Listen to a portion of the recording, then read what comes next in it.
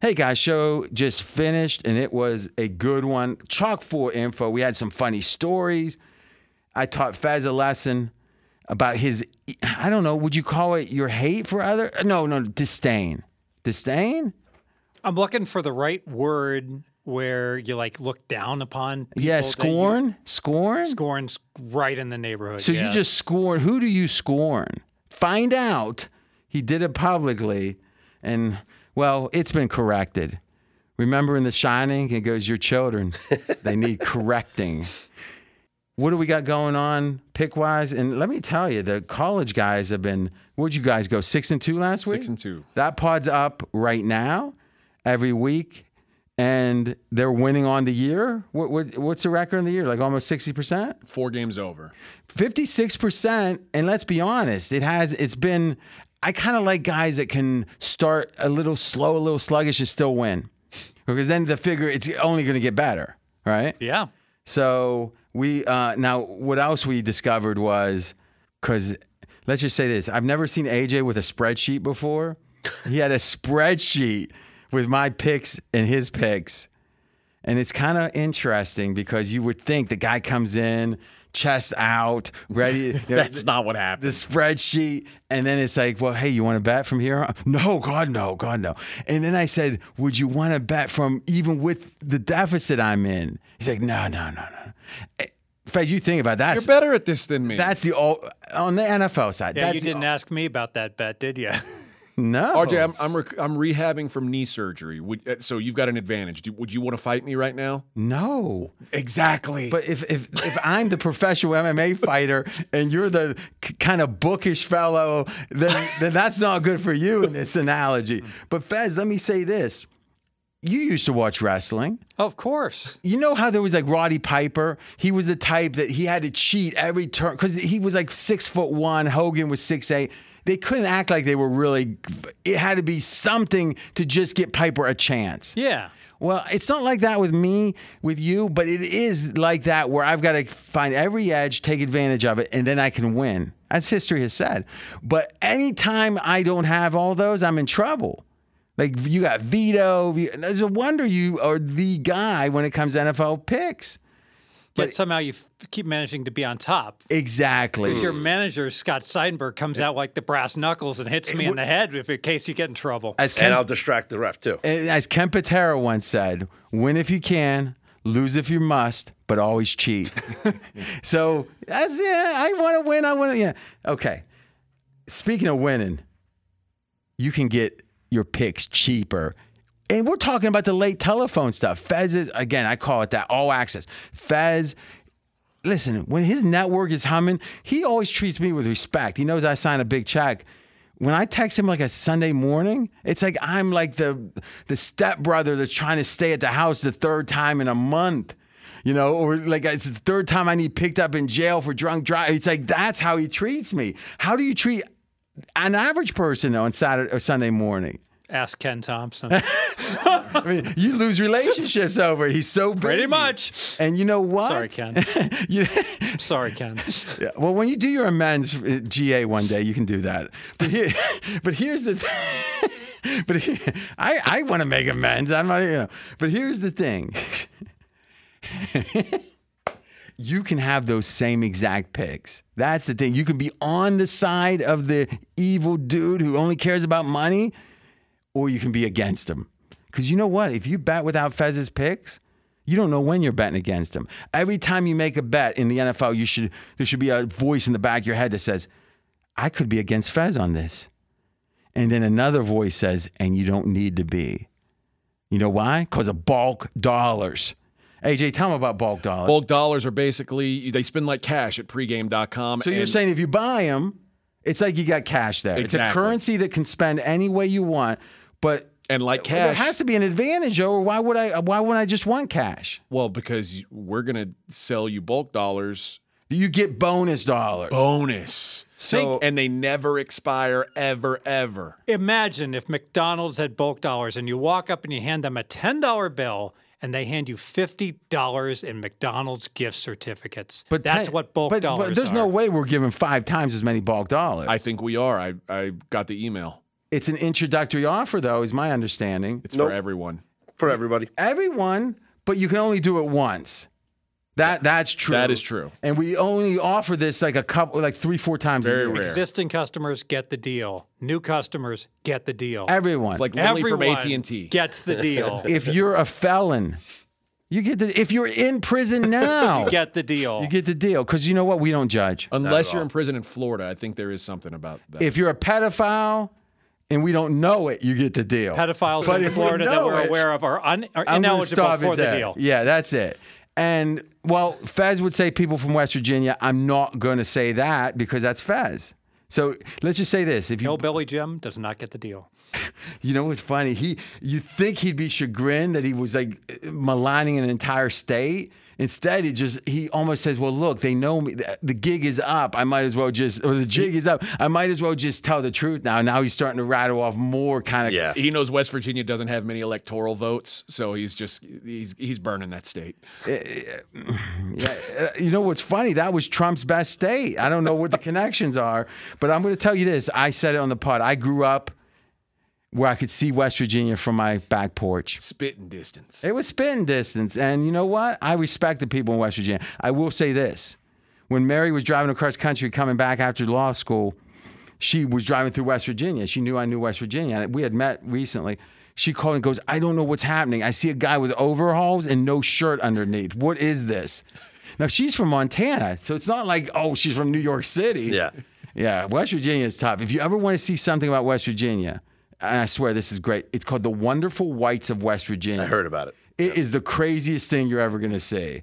And Pittsburgh's not that far, so, you know, the Vaquero and those guys know what we're saying.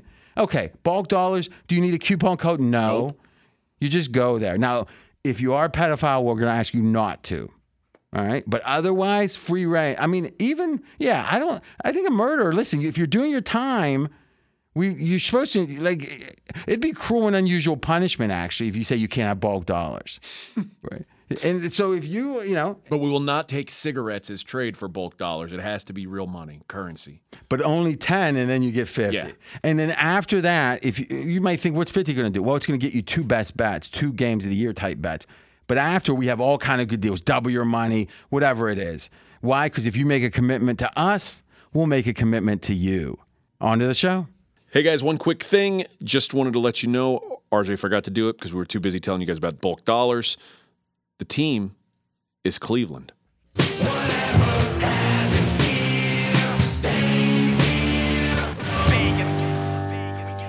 Week 5, NFL.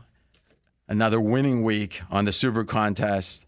And I got the Wise Guy Roundtable filled up to my right, A.J. Hoffman, who is 11-6. 11-6 on the season right here live for free.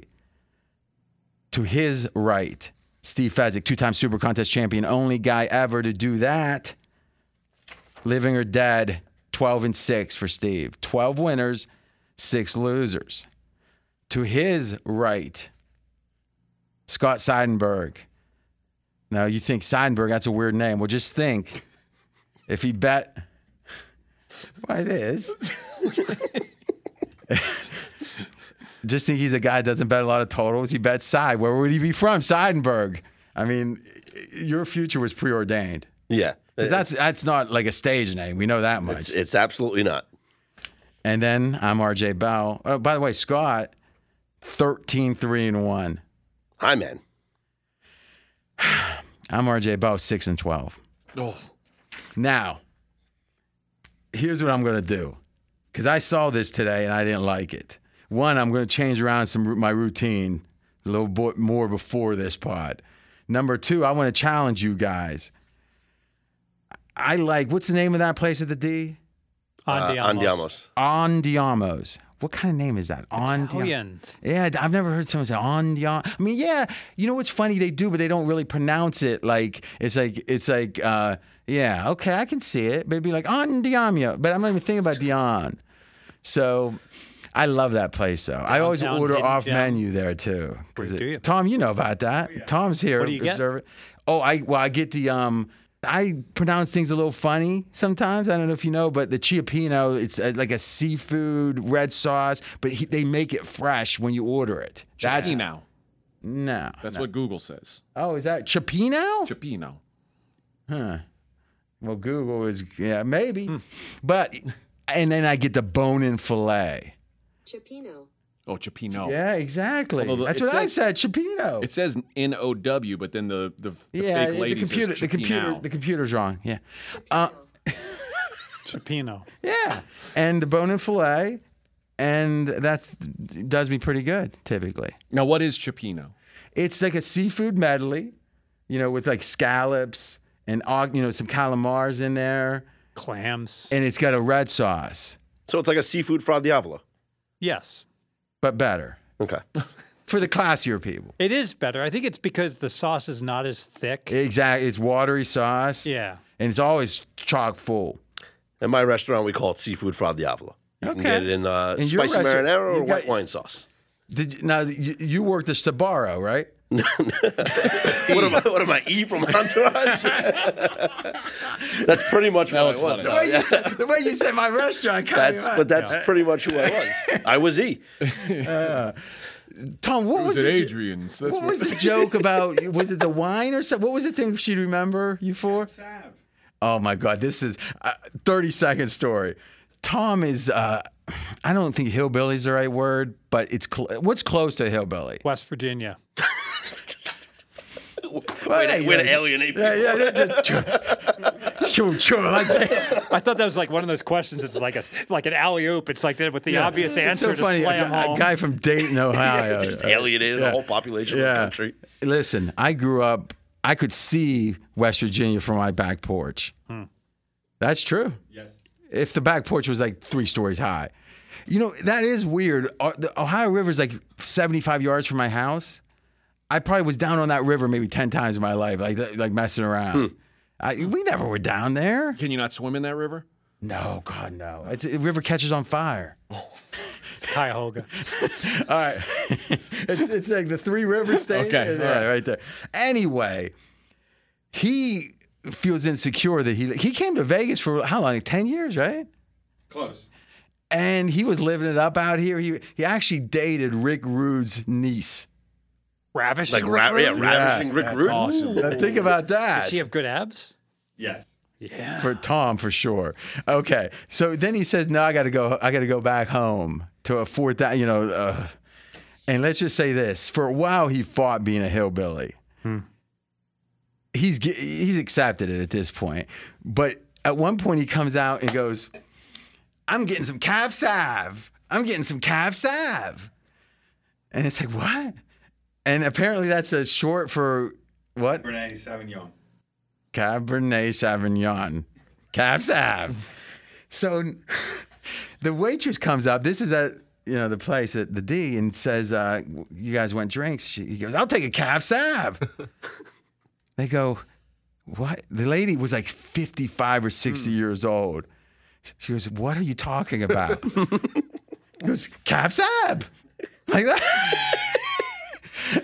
And she goes, Did they ask for ice in it too? And then here's what was interesting. I said, "Ma'am, how long have you been a waitress?" She goes, 35 years. Have you ever heard someone say, "Calf salve"? She goes, "No."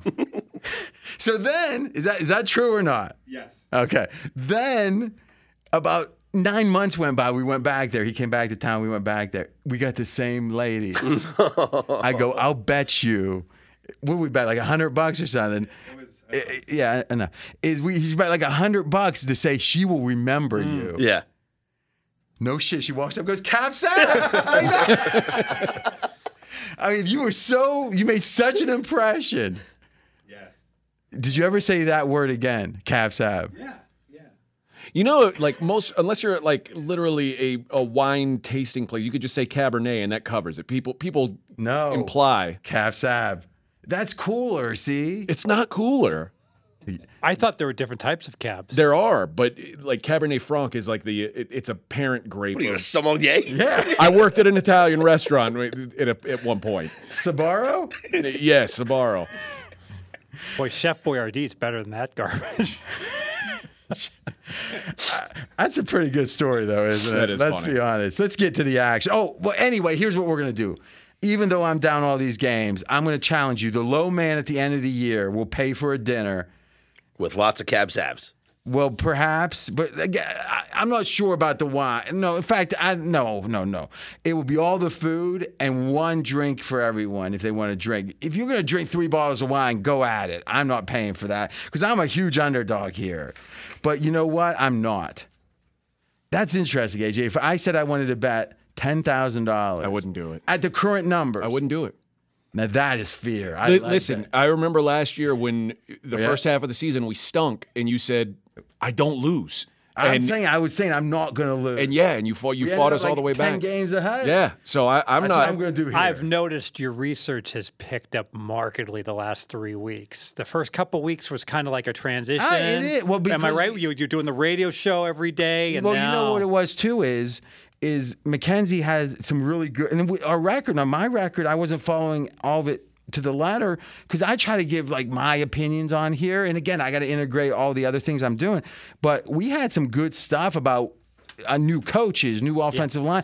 And again, we have had one losing week and we are now 60% in the Super Contest. I can't do better than that. And Fez, that segues to something. Here's what we're going to do. We're going to go through our best bets. Then me and Fez are going to have a pretty heated debate, I think. Because I'm going to have to correct him on Twitter, and he's not going to like it. So I'm it's going to make me very unpopular, whether I'm right or wrong. But that's your style. Yep. So, and I'm going to somehow look popular. You know, we often said, that, how bad do I have to be that Fez ended up being the underdog hero in the story?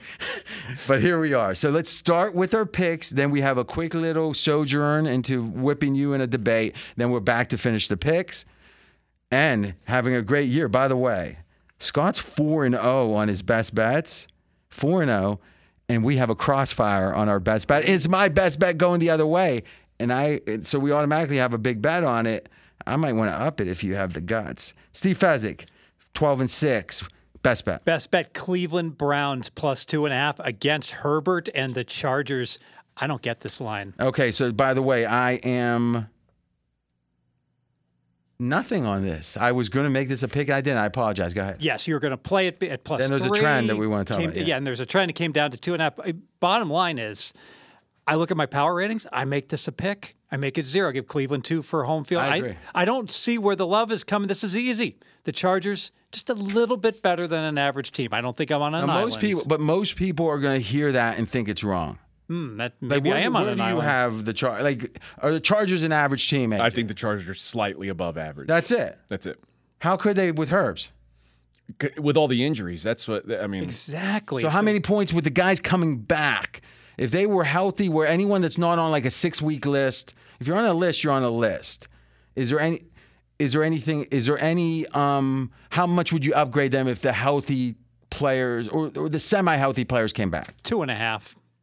2.5. That's a lot. Bring isn't it? back Who's all out? Bosa. But Bosa's on a 6-week list. Slater's out for the year. Keenan Allen. I'm saying if all these guys came back. No. I'm saying the guys that could. who How can good come can this back. team get this year? 1.5 better. Okay. So you think they're about a 2-point better than an average? Yeah. All right. Okay. Continue. Cleveland, hey, I got them as rated as below average. A lot of people think they're an average team. I got them 1 point worse than average. There's only 2 points separating these two teams. Eighth in EPA for the offense. So, I mean, and that's with a backup quarterback. Yeah, so, I mean, why are we throwing Cleveland under the bus here? And so, okay, well, maybe it's a bad situational spot for Cleveland. No, it's a good spot. Cleveland's the team off the loss. The Chargers are the team off the win. And the Chargers had to travel to Houston, back to L.A., and now they got to go to Cleveland. Bad travel spot on top of it. I think the Browns win the game, and I'm catching 2.5. All right, let me play devil's advocate. The Cleveland defense is worse than expected, 24th in EPA. Also getting healthier this week, though. They've been without Clowney. They were without Garrett last week. One game. Well, they were without Clowney for multiple Clowney games. hardly ever plays, ever. I mean, That's not true. Clowney misses a lot of games since he's been left Houston. Okay. I mean, were we going to go back when he was 21 years old? I mean, let's just say over/under for the year this year was what? Maybe 11.5? Okay. I mean, maybe, right? I'll take under. Yeah. So, but here's the thing I heard yesterday that struck me. Their cornerback Ward, they paid him shutdown money. He's not playing well at all. Mackenzie, get his PFF. On it. And against non-passing teams, it hasn't bothered them. That aren't great passers. But maybe against this team, not having him playing poorly, I guess, is more meaningful. What do you think? I think that's a significant factor. So that's. And what about the strength of schedule? Because let's be honest, I mean, Cleveland started with Carolina, the Jets, Steelers, Atlanta. Cupcake City. I mean, Pittsburgh, all these were lined under 8.5. Yeah, but it's not. I mean, the Chargers have played Kansas City, and they played subpar competition. It's better, but it's played average. Buffalo. Well, wait a minute. Hold on a second. The Chargers played. I mean, this is crazy what you're saying. I got it right here. The Chargers played the Raiders, Kansas City, Jacksonville, and Houston. Yeah. Houston's easy. KC's a top 3 team. Yep. Las they Vegas cancel. is a top 12 or 13 team.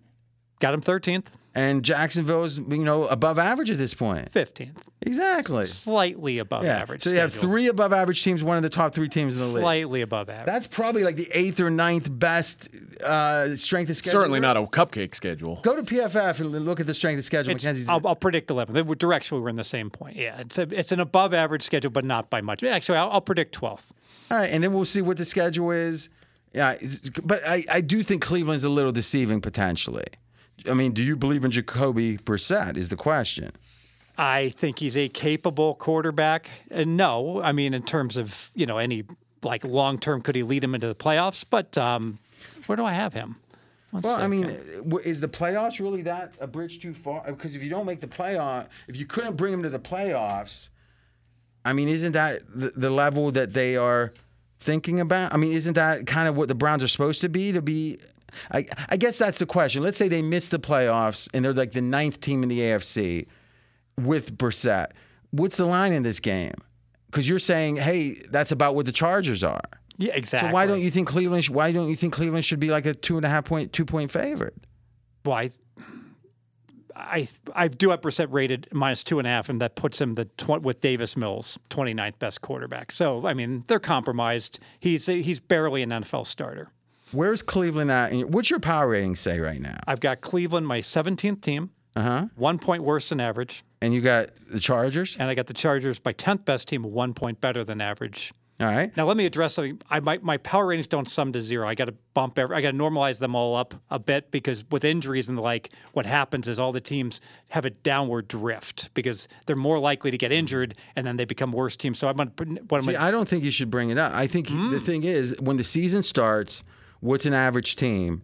And then as time passes, if teams all get if somehow a bunch of planes went down and the whole league got reshuffled, yeah. But otherwise, it's just like in the beginning of the that's year, a good point. They're tighter, right? Yeah. So the average power rating of a team is going to be below average. Like a -1 will become an average team by week 7. Yeah, and plus it's skewed. Sometimes if you have a team that's like a +14 or whatever, it's naturally going to make it where sometimes this year, for example. It feels like there's a really big middle, and then there's a big middle. There's 3 good teams. That's it. And then there's a cluster of bad teams, but aren't really bad. I mean, every week I ask who's the worst team, right? And it's like Jets were discussed. They got 2 wins. Jets, Bears, Houston. Bears got 2 wins. I mean, Giants would have been in the bottom of that tier, and they're 3-1. Houston's had some competitive game. I mean, it's like there's no one that you would say is horrible. I got 10 teams within 3 points of the bottom. Yeah. Any one of them could suddenly, blink, and the Giants. Well, if any of them lost their quarterback, they'd be the Giants worst. or Detroit suddenly become, they could become the worst team. Exactly. All right. So, but still, even by your numbers, it seems like Cleveland should be it should be a pick 'em. By the number. But yeah, you're going through 1. I guess it's 1-1. It's not 1. Okay. Yeah, -1 to play. But boy, I thought you said Chargers. You had to squint to make them into an average team. How are you got? No, I've got them 1 point above average. All right. Yeah. Any strong opinions on this one? I saw one thing I've seen that makes me worry about. And you got the strength of schedule? I'm having trouble finding it actually, but No way. yeah, shocker. No way. One thing I had on this was the Chargers have outscored opponents 61-33 in the first half of games this year, and the Browns, a team who's probably built like a front runner, because the Browns want to run the ball. Mm-hmm. So it might be if the Browns get down early, it could be a hard time. See, I don't like when it's everyone says, bet this in game, but maybe this is one where you watch the first quarter, because it's going to be hard to think the Browns are going to get out 14. They might get a lead, but I think AJ's got a point. I think I'd want this Browns team either tied or with a lead. Yeah, if the Browns can just hand it off to Chubb up 7, they could just pull away. But if the Chargers get down 14, I guess there's still hope. But if the Browns get down 14, you're drawing. And if Chargers start fast, there might be something there. Yes. All right. Denzel Ward, by the way, his PFF grade 44. 70 is a starter. 44. Is that even on the? I guess he took that contract. Do you make the roster with the 44, or do you go to the practice squad? He took that contract seriously. Mackenzie, can you look at the strength of schedule here? Yeah, Chargers had the 12th year-to-date hardest schedule so far. Okay, and what do we have for Cleveland? 3rd easiest. All right. Okay. By the way, kudos to the NFL. I thought you were going to say to me, correcting you by saying that they have a bad schedule too, but go ahead.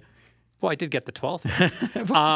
50-50. The NFL did a brilliant job here, because what they did is they scheduled a lot of the good teams against other good teams, and a lot of the bad teams against the other bad teams. And they even took Cleveland, where they said that's a good team, but they're going to be bad to start the year, so we're going to give them 4 bad teams to start. And where are they going at? Parity. After getting everyone to start. It's not parity. Not parity? Yeah, I think it's about keeping teams of relevant. Yeah, right? keeping their fans engaged. Yeah, keeping them relevant. There's no you're right. It's not parity records. They're all going to play in the long run. It's going to be perceived competitive competitive records of all the teams to keep all the fan bases hopeful look until at the Halloween. Giants. Look at how much happier the Giants are. Yeah. And you can't say statistically. Let's look at the worst teams real quick here coming into the year, right? And we can look at their schedule. So the Jets. Baltimore, that's a tough game. Cleveland, you could perceive that tough. Cincy, Pittsburgh. They certainly didn't do it for the Jets. That's true. All right. So I'm moving on. Seattle, Denver, that made sense why they wanted that game. San Fran, it's tough. Atlanta, no. Detroit, no, typically. So I'd say that's a toss-up. Tampa, Washington wouldn't cut it. Let's keep going. Atlanta? I'd say Atlanta, New Orleans, LA Rams, Seattle, Cleveland. That's not easy at all. It's meaty. No, it's not easy. What is Atlanta's schedule so far? They have the easiest schedule so far. That's not possible. Well, the Rams are good, but Their opponents are 21 and 31. No, I'm saying that's. That's what you're going by? Is the opponent's record? That's not the way to do it. New Orleans was an average team, perceived to be. The Rams were a good team. First of all, what was their win total? Like 9.2, wasn't it? No, 8.5. Well, New Orleans opened 7.5. They closed 8.7. Okay, so above average team. Well, it goes back to, do I grade it on the very last day before the kickoff? Yeah, because this gets sharper and sharper. This is what's getting sharper and sharper. But there's no late. Here's the difference, though. When we talk about grading the games, it's a late move that is not really representative. New Orleans went up the whole time. I guess my point is, when these schedule makers made this schedule, they thought New Orleans wasn't very good, though. That was the idea. Average at best. And the defending Super Bowl champions. The Rams are good. All right. And the idea of Cleveland, which they didn't know what the situation would be with Watson. Cleveland was what, the 8th best team? I think we all expect Cleveland the first 4 games to miss Watson. I don't know. I don't know. And Seattle, looks pretty average, a little bit below. But it's certainly not the worst. Yeah. Well, it's hard because if you have the worst place team, you can't schedule them in division because they can't play themselves. So there's a bias towards it being a little bit better. This Atlanta is not the worst schedule. It can't be the worst schedule. I agree. Okay. So, but I don't think it's really that extreme either way. Chicago, San Fran, Green Bay, Houston, Giants. That's a tough schedule. What about Houston? And continuing on, Detroit had Philly, Washington, Minnesota, Seattle. It looks like you're right. It looks like the bottom teams are not taken care of, but it's the top teams that had the more difficult schedules. Yeah, but I would agree. More attention I would agree with the Giants. If you look at the Giants, I don't think we went over that one. Tennessee, I mean, they were number one last, Carolina, Dallas. Yeah, they didn't know that he'd be hurt. Yeah, I think this is bullshit. Now that I think, because I thought the same thing. I agree. The bottom teams are not holding water. The bottom teams look to have average schedules. So but I think we didn't look at the top teams, but the bottom teams don't. This is not holding water. I think week one they did, because I mean, if you actually look one more time at week one. And again, I don't think, Atlanta maybe was considered really, I know they were. No, San Fran, why? This is funny. This whole thing is just bull. Detroit, Green Bay, yeah. This is, or Jacksonville, but we didn't think they'd be. I guess I just looked like a Buffalo and Kansas City. No, I've heard other people say this, and I agreed. I thought, boy, it does seem like we got like Chicago and the Giants are both good records. Like, how could that be? Yeah. All right. Any closing thoughts on this one? So I generally agree with you, but there's one trend, Fez. You got to tell me how you're going to handle this. Yes. All right. And what this trend is teams from the West Coast, so Pacific time zone, traveling east. It's not a night game, which are good in night games too, but this is separate, and it happens early in the year, right? Because teams aren't tired yet. They have an amazing record. It's like with a couple more filters, it's 25 like in 4. Which this is contradictory to what people historically have felt, is that those teams that are on the West Coast that travel east, especially playing that 1 o'clock Eastern time game, struggle mightily. And it excludes teams on short rest. Yeah, so I'm not giving the trend. This is a private trend. I'm not trying to give it in exact detail, but it's a big trend. And it's one that is, I think, square in the middle of this, which is the theory is it's a team that's better, right? That is preparing. Now, let's think. The Chargers were at home last game, right? They were on the road. So this is road to road. They're at Houston. Now, I wonder if it's away. I can check if it's away. Listen, it's 25-4, but if it's 8-3 or something away, maybe that's better for you. But the thing about it, and you're right, Scott, for a long time, that West Coast. In fact, I read a paper last night that said, an academic paper on this that said that the most profitable known system in all the world is the Pacific teams playing on the East and actually fading them. So if you look at up until like 2011, it was a disaster. And Fez, I think you'll agree with me, every trend that has to do with travel has gotten where the travel is less important. Yes. And that's a big part of the home field coming down, right? Is that obviously the home team isn't traveling. If that road team has an easier travel, the travel has just gotten so much. Well, a negative typically for the road team becomes less of a negative. I think part of it, these billion-dollar companies now. What's the joke when you watch what was the move Major League when the poor team and the plane they're traveling on, and these guys just travel in luxury and everything's taken care of them and they're whisked off to the a 5-star hotel. It's so easy compared to how it was. And if you think about it, they tell the stories. They were flying. I don't know about NFL, but they were flying commercial in the NBA. Imagine playing a game and being 7, and then all that flying's bad for you anyway. WNBA still travels commercial. Well, they're lucky they're getting any games at all. I have no comment. I actually found a WNBA database where I can search any criteria you want. So there might be something there. All right, so so here's the thing, Fez, it tells you no doubt travel's overestimated in the NFL. If you just say away game, play it blind, play that second game blind on the away team, it's 53.7% since 2004. And I would have thought the opposite. And that's why, because people think that and they overbat it. And so the point spread gets inflated, and it really is a non-factor. It's obviously not a positive factor to be on the road the second time, but in my opinion, probably what the market is shading these games by a point or a point and a half for that second week of travel, and they shouldn't be shading it at all. Here's a question, and maybe if you don't have a quick answer, we can talk about it soon. Let's say you had the system like this, and let's say that it was, 53.7, and let's say it stood up for 20 years. It's just as good recently. It's not a miracle. It's a 53%er. Wouldn't it make sense to say I'm never betting against that? Yes. don't draw into the urn with the black marbles. We talked about that, all things being equal. But no one wants to do that. No one wants to do that. I don't even want to do that. I do that with NFL teasers. I just say, you know what? It's just so difficult to win non-Wong teasers. I'm not good enough to play any of them. Well, you do that. Well, I don't know if anyone is, but you do that.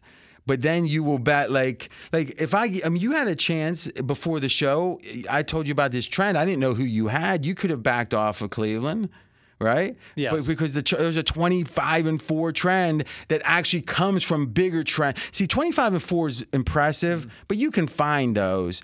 If it comes from like a 58%er with 300 plays, and then it's winnowed down. Then I trust the winnowed trends because worst case, there's no difference between this and the one that's 58%, but it's 58% enough because there's enough sample size. Yes, and you know what? After this line collapses, because my power ratings say it will, I will look to play the Chargers -1 later in the week. Okay, but you're giving right now a best bet. Cleveland. So you think this is the best bet on the board? Yes. You have to. Yes. Now, obviously, I'm less excited after hearing about all this trends that I was unaware of before we went to the podcast. Mm-hmm. So, yeah, I wouldn't have made it my best bet if I was aware. Why don't we call an audible? Because if you're saying that you wouldn't make it, I think that we call an audible. We'll just make your 4. We'll graduate your 4 up and make this your 4. And you don't do it now. We'll wait. That's what we're going to do. Obviously, the contest picks are not always identical to these because it's be crazy to limit ourselves to that. But we're giving you the very best, and even my bad start of the year in this regard, giving you our very best stuff we got. And you know what? On Thursday, there's different things. On Friday, there's different things, etc. Mackenzie's there at 11:45, and I'm like, 3 minutes to put this pick in.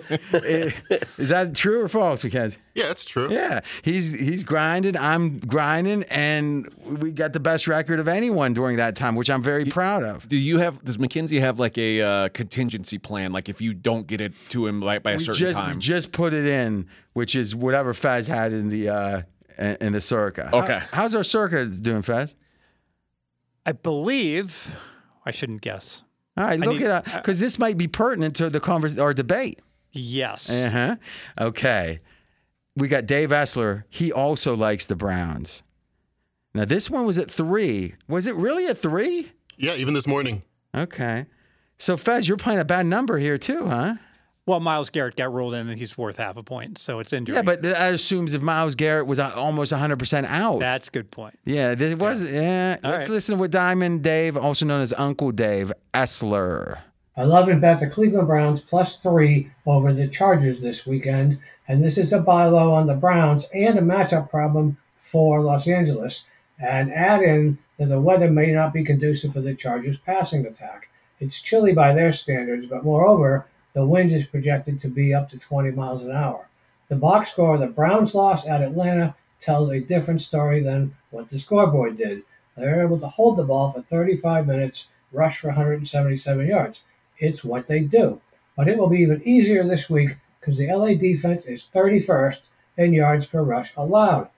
Their pass defense, LA's, is 25th in completion percentage. And as fate would have it, they've allowed more points, the Chargers have, than anyone in the AFC, all but Seattle, barely, and Detroit in the NFC. The Browns have also scored more points than the Chargers.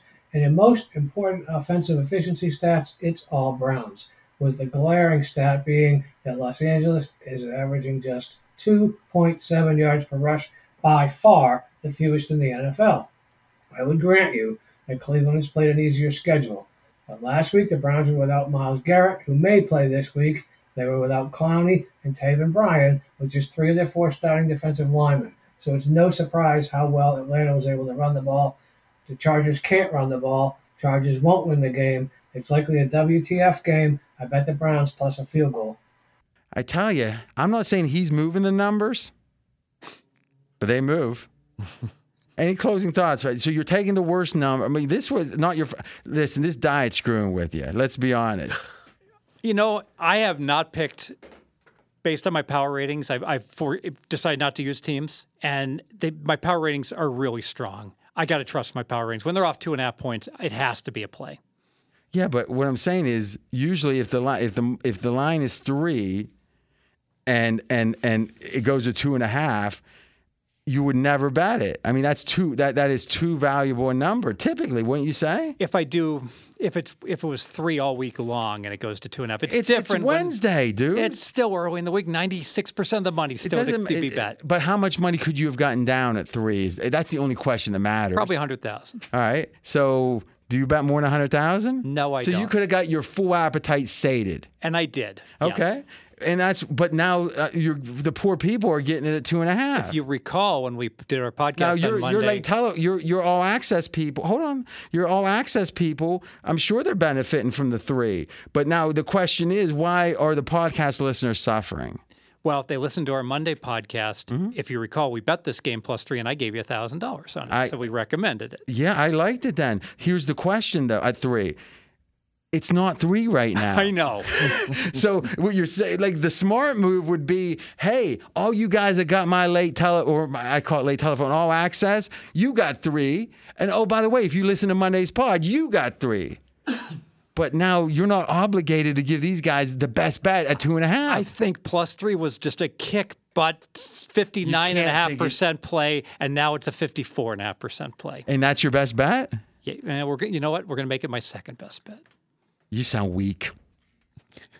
I mean, just physically. I know when you're chopping at him. It's my second best bet. He was chopping at me. I'm going to go hard. The thing is, though, is that he could just eat something and then go walk around the block a couple of times. He can't win this bet anyway. It's impossible. I can eat whatever I want. It just can't have any calories. That's good. He needs fuel. No, I mean, if you just met him, you'd think when's he supposed to die? Like honestly, I've been around terminal people that die within 30 days. Tom, you have. Were they weaker than him? At what point? He's not using a cane. Okay. Yes. No, for his. Not much. No, not much. I mean, let's be honest. It's right there. Dude, this is not good for your health. 54.5%. We're going to win with Cleveland +2.5. It's my second best bet. But your picks are winning somehow, generally. Yes. All right. Diamond Dave got his stuff. All right, let's go to my best bet, right? Which is a Crossfire. Crossfire best bet. I was going to say I'm going to do as an homage to your hot streak, undefeated on best bets.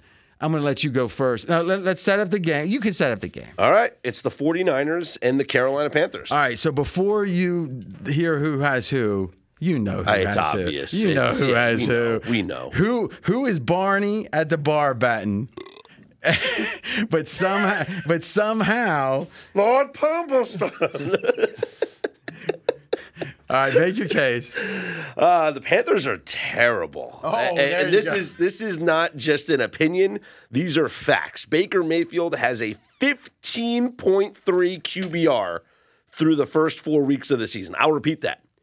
15.3 QBR through the first 4 weeks of the season. When people repeat, they usually don't have a lot of info. This is the worst offense by EPA on a per-play basis. And do you realize? You didn't know EPA till you came here. Do you realize that the Panthers under Matt Rule, when allowing 17 or more points, What is this, Sports Center? are 1-26 and have lost 24 straight games? That's the magic number. If the 49ers score 17, they're winning this game. Now, as far as You know covering, who you sound like? Remember when Homer Simpson caught up the 1-900 number and it was per minute and the guy taught, they go, our bet on the game, you're going 24 and 6. I'm letting it sink in because people need to realize this. When the 49ers score 17 points, this game is over. And will you give me 10-1 on, I think Carolina wins the game if San Fran scores, meaning we have no bet if San Fran doesn't score 17. If they score 17, we got a bet, which I got a plus 1,000. I've got Carolina to win. I would bet that. All right, so 100? Yeah. All right, so 100 wins 1,000. What do you think, Fez? You like my side of it? Poor excuse to pick a man's pocket every week. What the? What do you mean? Of course. He's betting with his heart, and I'm betting on 24 straight games. Exactly. You know, I was walking through a casino and I saw black show up 16 in a row on the roulette You said wheel. there were black people there, and then what? Black and red on the roulette Oh, wheel. okay. Yeah, so I was reluctant to run up on a 16-0 trend and bet on black again. That's actually stupid. because the wheel could be malfunctioning. There could be a bias in the wheel. If I had to bet, I'd bet black. That's the great joke, or not the joke, the great question. If it's 16 in a row, what do you do? If you have, do you bet it? No, I probably don't. It's negative EV. But if you have to bet. So to be fair, I think Scott's trend it's completely with merit. There's only been one game out of the first 4 games this season where an offense scored 17 points, and that was the Rams last week against the 49ers, and they scored 17 points on offense. The 24, remember, they had to pick 6. So the 49ers, their defense hasn't allowed anybody to score 17. They're not going to let certainly the worst quarterback in the league through 4 weeks to score 17 points. I find it hard to imagine Carolina scoring double digits in this game. Well, their team total is going to be, 16 and a half? Yeah. I find that hard to see it go over. So it's basically a 50-50 So shot. let's think about this. We got the play. Now, do you like Carolina under their team total more than you're high on San Fran's offense? Yes. Because I think this might be an under game in general. Well, I think this could be like a 19-6 final. Because to me, Fez, the left tackle's out. If Carolina's strong anywhere, it's on the D line, right? They get a little bit of pressure. But the Rams didn't even sack Jimmy Garoppolo last week. But I would make the case I would give the Rams a much better front than the Carolina Panthers. The way I would price this mathematically, the bet you guys just made, is that I would say, all right, given San Fran scores 17 or more, what would I set their over-under on points scored? Probably about 25.5. Does that sound about right? Yeah. Somewhere in that range. Yeah, because it could be 2 touchdowns or 1. It makes sense. So if San Fran scores 25 points, what would I be willing to bet Carolina on the money line at, given they were supposed to score 16.5? You know what? If you gave me 6-1, I think that seems like I think above that's good value. Carolina's team total is 15.5. Yeah, so 49ers 22. So they got to exceed expectations by 10 points. So I think I need 6-1. I certainly don't need 10-1. But listen, you do a lot of stuff you don't need, and you keep taking. Possibly. So I mean, what I'm saying is, listen, listen. I don't know if I got a good bet there. I might. But if I thought it was great. I thought it was a great bet. Now I think it's a good bet. I think the true odds are somewhere like 580. So what you're saying is that I really wasn't trying to pick my colleague's pocket. I just wanted a nice cushion, a moat of safety. I wanted within the realm of a moat of safety. There's also. Well, 1 second. I want to get AJ started on the bat. What do you think, AJ? I feel like you've got a really good side. But when don't I? Yeah, that's why I'm not usually raising my hand when you say. Will you give me 10-1? I say no. Scared. Yeah. Scared. I mean, listen, being scared. Enough. Oh, wait. Yeah, when does it all end, huh? How many yachts can you water ski behind? How much is enough? That's what I want to know from you. What? With Fez sitting here? You're not taking Fez. Go ahead. Oh, wow.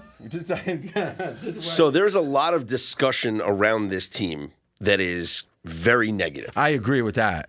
Matt Rule is on the hottest seat there is in the NFL. There are people in Carolina. Is that always bad? But they're calling, it's been bad already. But what I'm saying is when a coach is on the brink, sometimes the team rallies. It hasn't rallied since. It hasn't rallied yet. So what has changed in weeks, it's gone negative. Can I jump in with some facts too? Well, one last thing I would say is their best offensive weapon is Christian McCaffrey. Mm-hmm. His name is starting to pop up in trade rumors all across the NFL. Mm-hmm. The guys in the locker room are reading these stories. They know what's up. So what do you think the effect would be? I think the effect is going to be negative on the team. And explain. I don't think the players on the Carolina Panthers are inspired at all. This is a dead team walking. Their coach is getting fired. Their best players getting traded, and these guys are worried. Well, first off, what do you think the odds of him getting traded are? Far less than 30%, right? Trades in the NFL season are rare anyway. But I think that there's. Let me pick up the guy that always gets hurt. Yeah, but I think that there is a sentiment in this team that those players are not motivated, not fired up, don't want to be there. All right, so let's start with some facts. I think we would all agree the Cleveland game was a coin flip.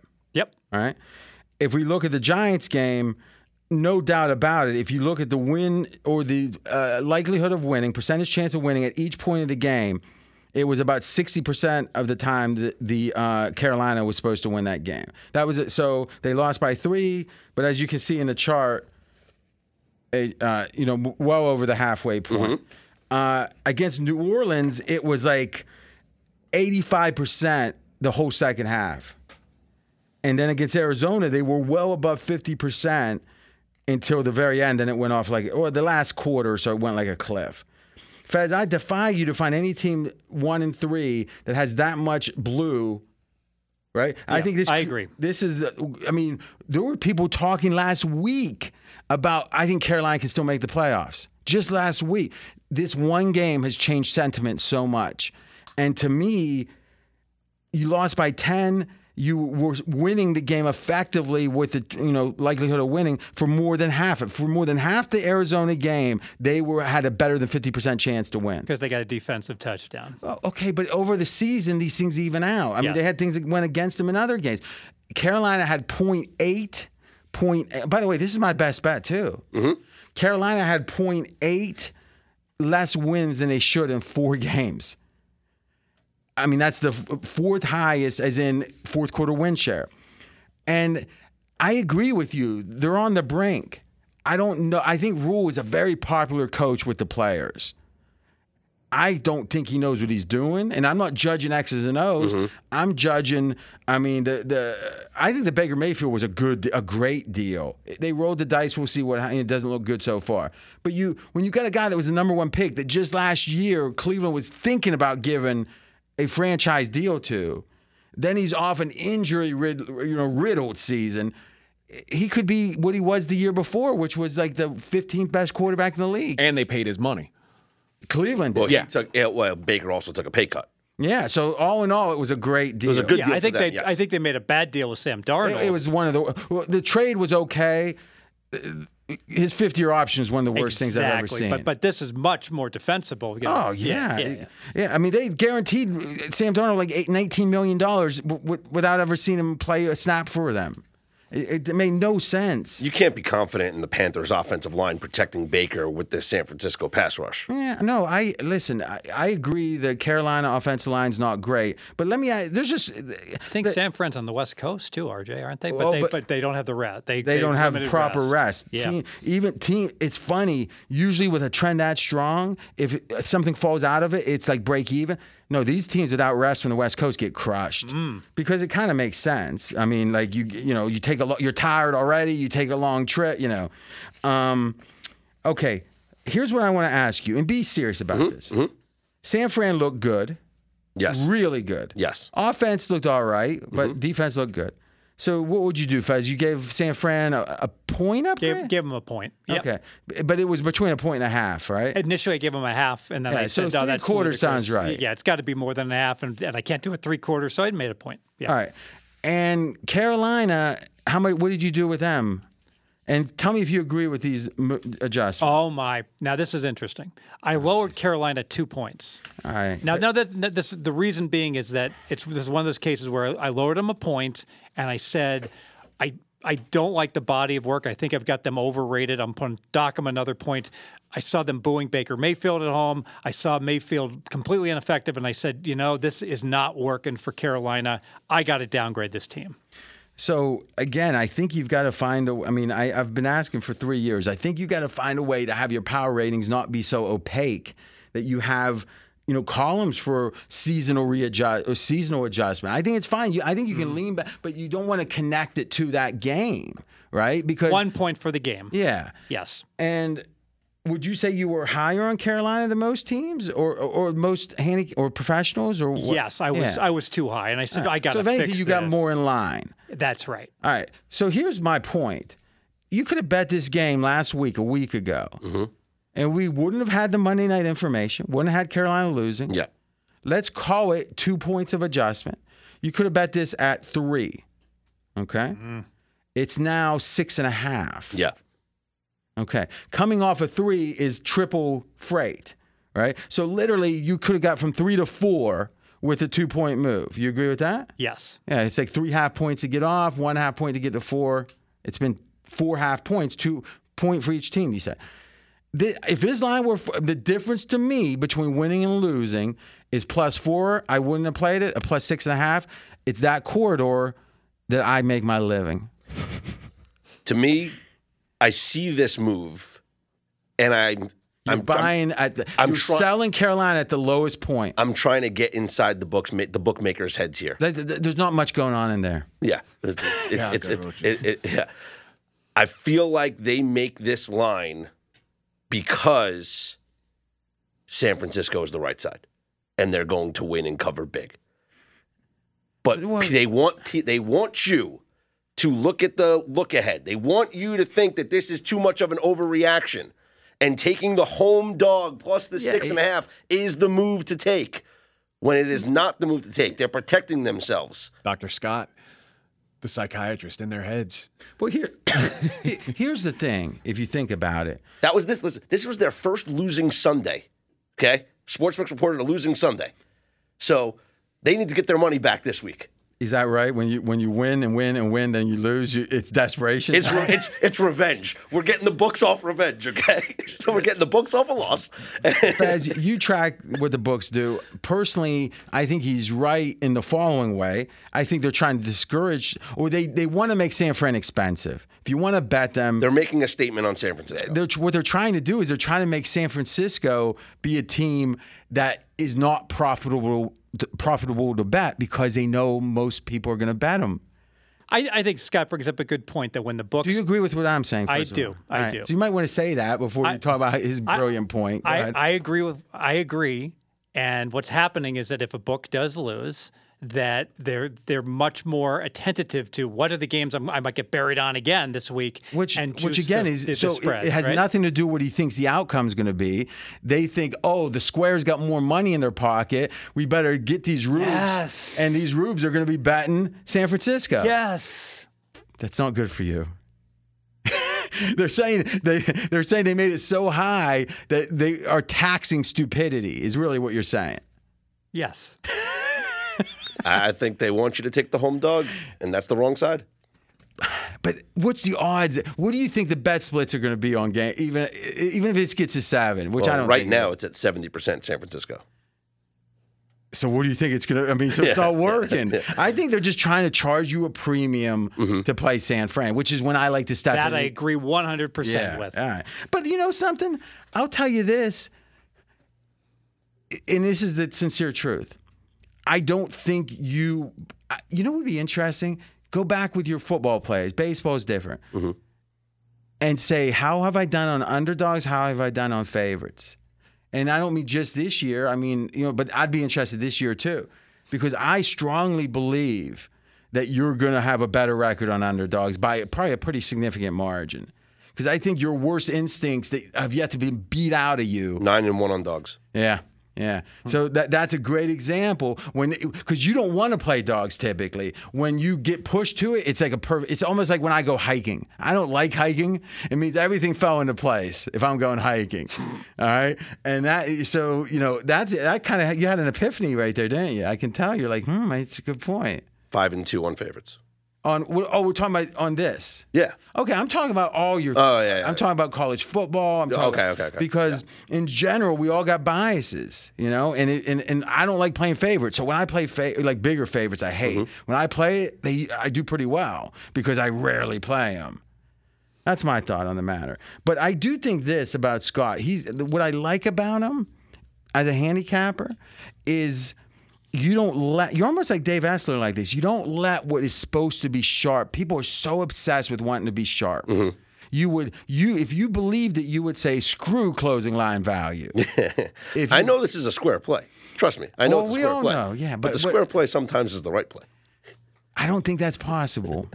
If the square play means that the public's betting enough to affect the line and make it more expensive, it could still be the right play, but it's not as right as it was before the move. It's even less. Yeah, if the line was -3, it would have been your best bet too. I mean, if you think about it, Fez, I don't know. If you think I would have been about the right, let's assume 3.5 is the right line. Mackenzie makes an interesting point. This line moved from 3 to 3.5 during the look ahead time. So they thought, hey, this is a little cheap. Okay, got to 3.5, but then now, if 3.5 is the right line at 6.5, what's our win percentage? Can I ask what was this line on Monday morning? All right, Monday morning was 5. So the world opener was 4.5. So the look-ahead close was 3.5. San Fran favored. Now the world opener, that was Sunday, right, Mackenzie? Yes. Was 4.5. Monday it went to 5. Remember, the game hasn't been played yet. The Monday night. Yes. 5 Monday afternoon, and then Tuesday it was 5.5. Wednesday 6.5. So the jump should have happened Tuesday. Yeah, it happened Wednesday. Yeah, I think that's a real good point. So San Fran looks really good. All right, we upgrade him 3/4 of a point, whatever, and we get a 1 point jump, but it shouldn't have happened like 36 hours after. Yeah, I mean, but if we assume 3.5 splits at 50-50, we're up over 60 at 6.5, right? Yeah, so 4 would hit like 4%, 5 like 2%, so and 6 like 4%. So that's 10. For those 3 points, approximately. Not bad. Not bad. So you're saying he has a horrible. You're saying a bet. I have what plus? What do I got? 40% ROI. You're saying? 40%. Well, yeah, because you're saying I'm betting 100. You're saying that effectively be $400 of value I'm getting. You're saying it was 6-1. You would take. I got 10. Oh, the 6. Yeah. I don't do ROIs for all right, but weird ass bets like that. I'm almost getting paid. I'm almost getting paid double what I should be. You think? Yeah, you should be getting plus 560 and you're getting 10, but the thing is you still only win like 18% of the time. So I think your ROI actually isn't as good as we would think it would be. But here's the thing. I thought you were going to say I only bet 100. It's like I just want to teach him. I don't want to cripple him. Yeah. I don't want him like coming in and eating like tuna casserole. But here's what I like about it, and I'm being serious. You're not afraid to buck convention. And the only way you're going to ever get better than average is by saying that you guys think that's correct. I don't. And I'm going to research it and understand it. I think your ROI is actually higher than 40%. Yeah, I made a mistake. Oh, no worries. I like it. So, and then on the other bet, you're saying I'm getting 6.5 and I should be, it's a 60% bet. If it's 3.5, it's a 60% bet, which of course would be about a 15% ROI. Do you want to start tangling with me? Just don't be surprised when the final score is 19-3 and Matt Rule is fired after the game. But it could happen, but they still could cover. But then you don't win the bet. No, I said 19. But then you don't win the bet because San Fran doesn't get the 7th. Well, he wins. 19. I think 7's 19. Yeah. He wins our Crossfire. Yes. Let me ask you this real quick. Do you agree with me with Scott that he doesn't want to parrot? Like a lot of people are insecure when they get into the professional side of this and they want to parrot what the sharps are saying. I like someone that says, hey, I want to understand why they say it, but I'm not always going to agree with them. I agree. Yeah. Yes. Because I think you parrot it sometimes. Yeah, like I hate playing overs to my detriment. I should play some more overs. And I will say this. Things have changed so much in the last 10 years. I remember there was a college football season like 7 or 8 years ago where the favorites were winning so freaking much. It was like the books were having like, I remember, who's the guy that ran still runs stations, I guess? Manteras? Yeah, Manteras. I think he retired. Yeah, he came over to my little office, sat and listened about social media. Him and that McCormick, Jason right? McCormick. Yeah, I think he runs it now. Yeah, they were there for like 2 hours, like 8 years ago. And I remember walking out and walking them to the car, and they were saying about how they like these, these college favorites. And I mean, it was like 10 weeks in a row where the favorites were just killing it. And it was just a reevaluate the passing. It's almost like these models of win percentage models. That's exactly what happened. Yes, because and the philosophy of teams used to like take their foot off the gas, and now it seems like a relatively recent phenomenon. College and pro, they keep throwing. Yeah, and in college, I think these alumni backers have gotten like they got money on the game. They do. My favorite story about that is, and I'll say it in 30 seconds, Oklahoma was playing my best buddy's team, Kansas State, and they were up like, the line was 28.5. They were up by 35 or something, and they had their shoulder pads off. They were drinking Pepsi Cola with the cheerleaders, and somehow Kansas scored 2 touchdowns in a row. So I guess it would have been even worse, 42-28. It got from 42 the margin to 28. There's like 2.5 minutes left. It's 28. The line's 28.5. They put their starters back in and scored a touchdown. Now think about that for a second. These days that would be all over the place. But back in, it would have been like 1991 or something. That's wild. I mean, they're undressed. They're undressed. Yeah, it's like the basketball teams. Like the starters are all wearing their clothes already. Exactly. It's like, hey, we're only up 28. You got to get back in there. Why? Did you see the line? Yeah. All right. AJ, your best bet. Dallas Cowboys plus 5.5 at the LA Rams. And I believe this Rams offensive line. It's a double like. I got it too. It's just a disaster. This is the 32nd graded line in PFF. We saw the Bills. We saw the 49ers absolutely tee off on these guys. Now the Cowboys should be able to do the same thing. They're the second best pass rush grade per PFF. Micah Parsons, DeMarcus Lawrence, Dorrance Armstrong already have combined for 10 sacks and 19 quarterback hits. And the problem with the Rams is, and the reason why they're getting teed off on, is they can't run the ball. Cam Akers, since he's come back from injury, is not even just a guy. He's not even a starting caliber NFL running back. He stinks. So How do we know how much it's him and how much it's the line?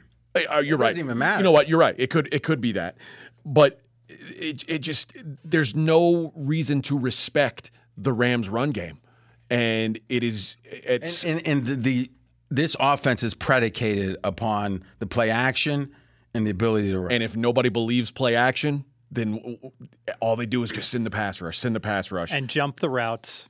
Yep. And the Rams on the other side, the Rams' run defense has been stout per usual, but the Cowboys have let Cooper Rush throw the ball a little bit more. And CeeDee Lamb had a big day the other day on Sunday, 97 yards and a touchdown on 6 catches.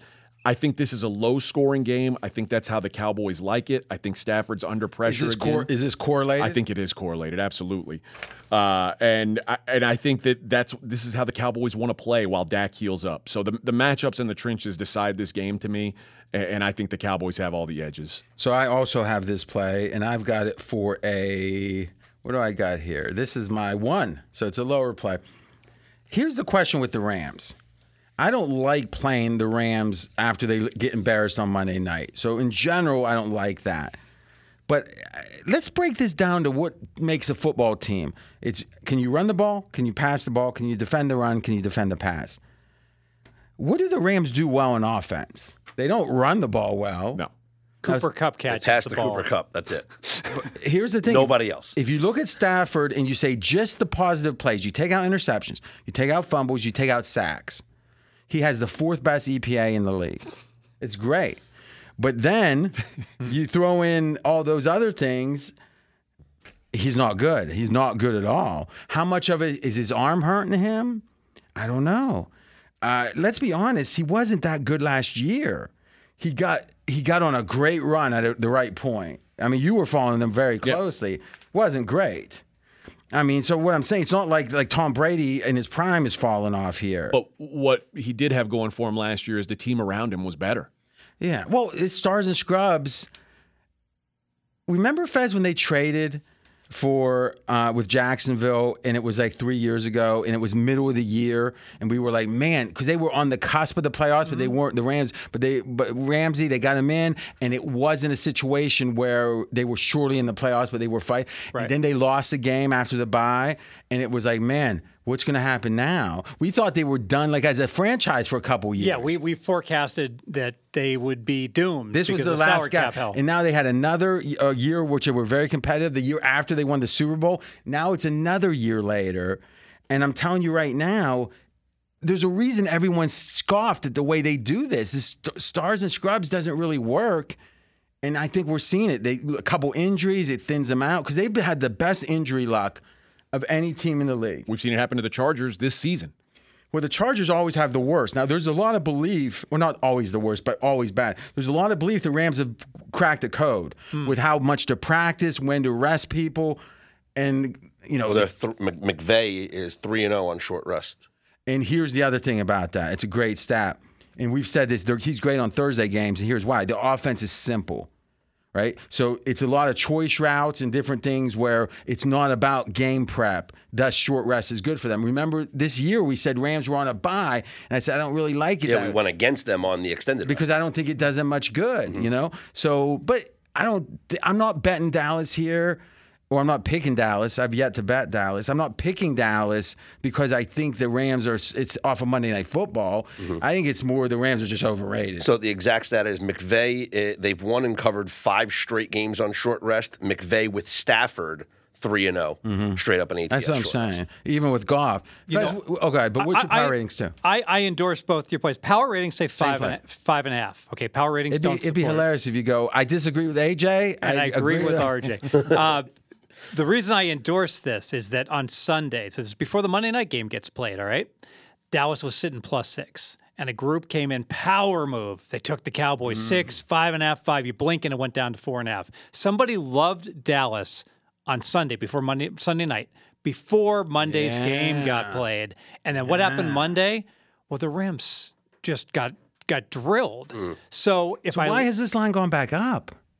I can tell you why, because a prominent guy in the news released -4.5 for whatever reason on the Rams, and he moves markets, and he moved it a point. One guy who has lots of followers. So the question is, so it looks like we got sharps on both sides, right? Meaning that obviously the sharp that took it from 6 to 4.5, I mean, that was a massive bet. Massive, yes. So what you would say is, in general, if you had to guess, the meaning of the bet that took it from 6 to 4.5 is bigger. Much bigger. Okay, I like And it. so I will forecast that 5.5, if you like it, take it right away. Now, it is asymmetrical risk because +6 obviously is important. We'd love to get 6. There's no way you're going to get 6. So what you mean by asymmetrical is, what are you risking at 5.5 by waiting? Well, if you get to 6, that means you get a much, much better line. If you have to go to 5, it hurts you, but much less. It's almost like your bet. It's almost like a bet that what Scott and I have. He's putting up 600, I'm putting up 200 kind of thing. But it's a 50-50. This line's all over the place too, by the way. Oh, well, because Not surprising. 5's dead a little bit too. Well, there's 5s, 5.5s. There's a 4.5. So I personally think I'm going to bet this 5.5 tonight. You know, real quick. Well, let me just say, because when we did the line report, and guys, you know me, I'm not one to like hardly tout anything. I don't even like the word tout.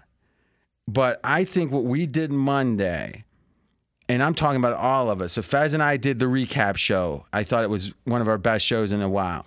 We did the line move show. Fez shined during this thing. Mackenzie, with some of his research, helping us. Great. Then I stick around and listen to the beginning of SOVAM, and it's like, this is really good. Like if I didn't own this show, I'd be jealous. And that's how you can always tell if I really like something. I want to own it. You know, I guess I had trouble dating at different points. So, I wanted control. No, but the fact is, this is the week. If it's ever, just go into your feed, and if you're not subscribed, wake up, subscribe. Don't be like the Feds would say, like, that's like someone from West Virginia not subscribing. I'm not saying that. I could see it from, that was a call to Sarah Palin. You know how she said she could see Alaska from her front porch? And that's why she was, she could see Russia from her front porch. And that was why she had her bona fides as a national security expert.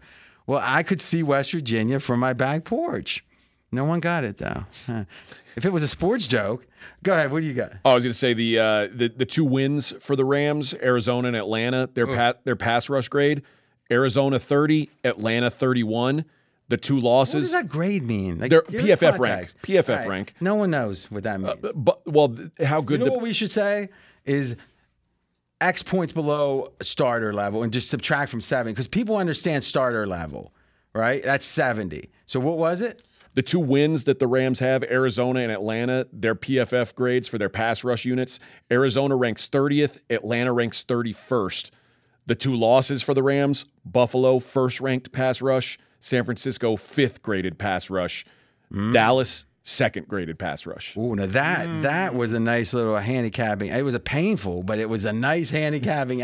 Here's what I would do. If you're talking about ranking, don't say PFF grades ranked. That's what can throw you. What you should say is PFF ranks. Okay. Right? Because when you say grades, you think you're going to hear a grade. Got it. Right? But I like, that's powerful. That's a great handicapping part of it. All right. Anything else on this one? Nope. Cowboys 3 times in the last 5 years have gone to the Pacific time zone, 0-3. Both straight up in ATS. You know something? We're going to get to that Green Bay game. I'm wondering, Aaron Rodgers struggles in California because he gets distracted. Would London do the same thing? Is there ayahuasca in London? Listen, I don't ridicule people's spiritual pursuits. Okay. But I don't think the beach is as nice. All right, Mackenzie, what's your record on these best bets? 2-2. You think we should let him do? No, well, you're going to wait till after the debate. Sounds good. You ready, Fez? I'm ready. All right. So you sent a tweet out. It was offensive. I think a lot of people have thought that. Do you want to read it verbatim? I'll paraphrase it. Okay, that's probably bad, because that means you're going to skew it in a direction that is away from truth. Mackenzie, Read the tweet, please. And as he's luckily he's pulling it up for us. Let me do a dramatic reading. Do Vegas. it in your Adrian voice. Hey, I'll do Mr. Bill. Vegas football contest. All right, Vegas football contest. Wow. Oh, God, you can tell he really sat with his pencil, like the wow, like whereas. Wow. He typed whereas and then deleted it and then put back while. Wow, 12-8, 60% ATS is an outstanding season record. This does not translate into being in good shape in a season-long football. Why is season-long capitalized? I overuse caps. Okay. It looks like a Ramson note. Okay. In fact, Cut it out, magazine. The Zodiac thinks. whereas The Zodiac thinks your contest is they fucked. couldn't find whereas in a magazine. So then he says, in fact, now here's when his truth comes out. He's like, I got to be nice. I got to be nice. It goes, in fact, if you are 12-8, you actually have negative equity in your entry. Notice the extra space between equity and in. He's so excited. He like wants to touch himself. Now listen, did you grab yourself between equity and in? Oh, it's possible. Now here's the question. I'm giving you a little dose when you get on me. I'm going to really hit you I for sense this. this. All right. Now here's the question. You're wrong. And here's why. Scott, AJ, when you read this, if you had in fact, you guys We do have a 12-8. All right. So let's think about this. In fact, if you are 12-8, okay, so Scott, that's you, right? Yes. You, Scott, actually have negative equity in your entry.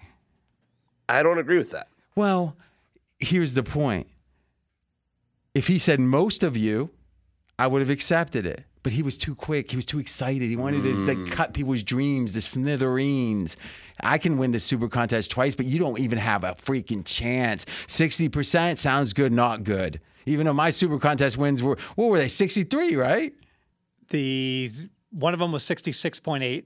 The other was 60, Well, did 63. you get the $10,000 bonus? I did. All right. Well, wow.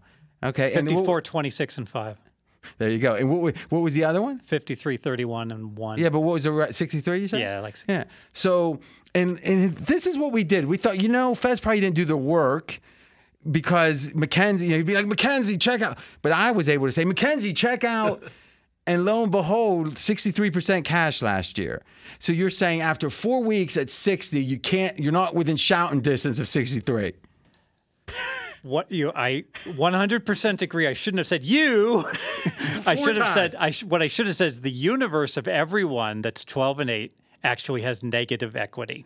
That's a very different. That is. It is. In fact, I am going to commit. Any universe does because 9 out of 10 people aren't cashing. So I'm going to. What I'm saying is, you could have said Asian Americans as a universe have negative equity in this. What I right should have wrong? said is, what I should have said is that if you forecast how 12-8 people do in contests, every one of them, you put them all into a pot. Yeah. Will they make money in the aggregate? What do you say that in aggregate for everyone entering the contest? Well, I guess there's a slight overlay, but go ahead. All right. Well, even with I would say it's the point of demarcation. If you're 13-7, I think the group of people, the universe of 13-7s, will be profitable, but the 12-8s will be non-profitable. Here's the part I think that you also were wrong about is when it says the emphasis on season long versus today. Because let's say I finish 60% in whatever picking at the end of the year.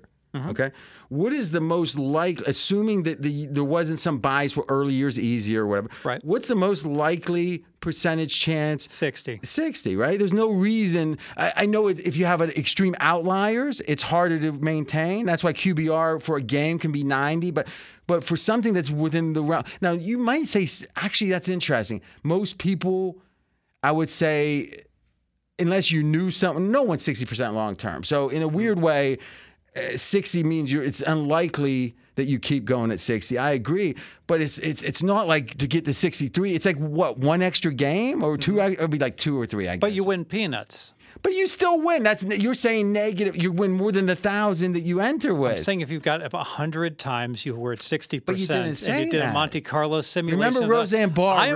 Roseanne Barr really wishes she would have said. I'm going to commit to like retweeting this with an explanation as to exactly Here's what I'm going to do. I'm going to ridicule you on Twitter a little bit, but then I think you respond to that one with say RJ's right. RJ is right. But let me explain. And any one person can have super positive equity, but the universe of people, if they over the long run, that start out at 60% after 4 weeks will have negative equity, meaning they'll get back less than what they put in. And no one would have been offended by that. No, because you're not saying you 3 times. You,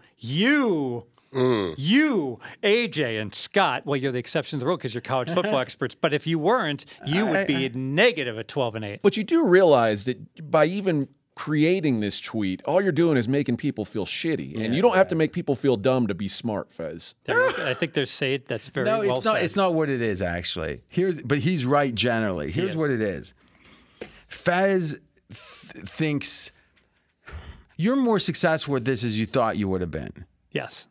You thought you were going to make a living. You've done really well, and it's been a lot of good. I mean, you innovate. You've truly innovated things. I mean, it's niche stuff, but I mean, your ability to look at the markets and understand where they're soft, and really do what the a lot of people have like almost every bettor on Twitter that bets, almost everyone does what you pretty much. You didn't innovate it, but you really took it to another level, which is they say you can't. The market's too the liquidity in that market. Oh my God, I can't beat that. No way. It's like, yeah, you're dumb. I get it, but it's like they say, but if it says at Pinnacle it's 3 minus 13, and you could go over here and take +3, but blah blah blah. It's like you can make 3 cents every. That's what, and not only do they do that alone. Like that's all they do betting wise, but they ridicule people that actually bet in a way that think that they have a handicap on a game. You see that, right? Oh, all the time. There's people that do they call it the top down approach, where all they do is, you know what? I'm going to win playing teasers because I'm going to catch books that are dealing -8, lay $1.25. All right, and I know that's really like a 9, and I can tease a 9 down from 8 to 2, and I'm going to win. And it's a grinder way, and you know what? It's a hard way to make an easy living, but I respect it. But to act like it's the only way is absurd. That is a great statement. Whenever I hear somebody say the only way to win, they're wrong, because there's lots of different ways to win. There's people who win that can't name a player in a league. And they have tried and true methods that work. So this closing line value reared its head.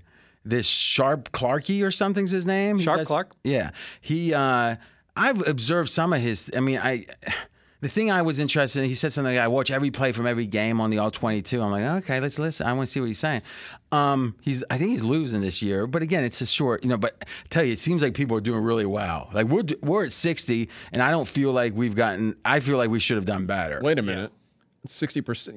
We might as well just quit. Well, why are we even here right now? Why do you think that I got so upset? He even got me upset. Well, it's like at the end of day one of the main event, if you bag up 80% of your chips, do you just go home? I got negative equity. I may as well not show up day 2. But so then what you're saying is your actual tweet wouldn't have affected anyone's actions, just their spirit.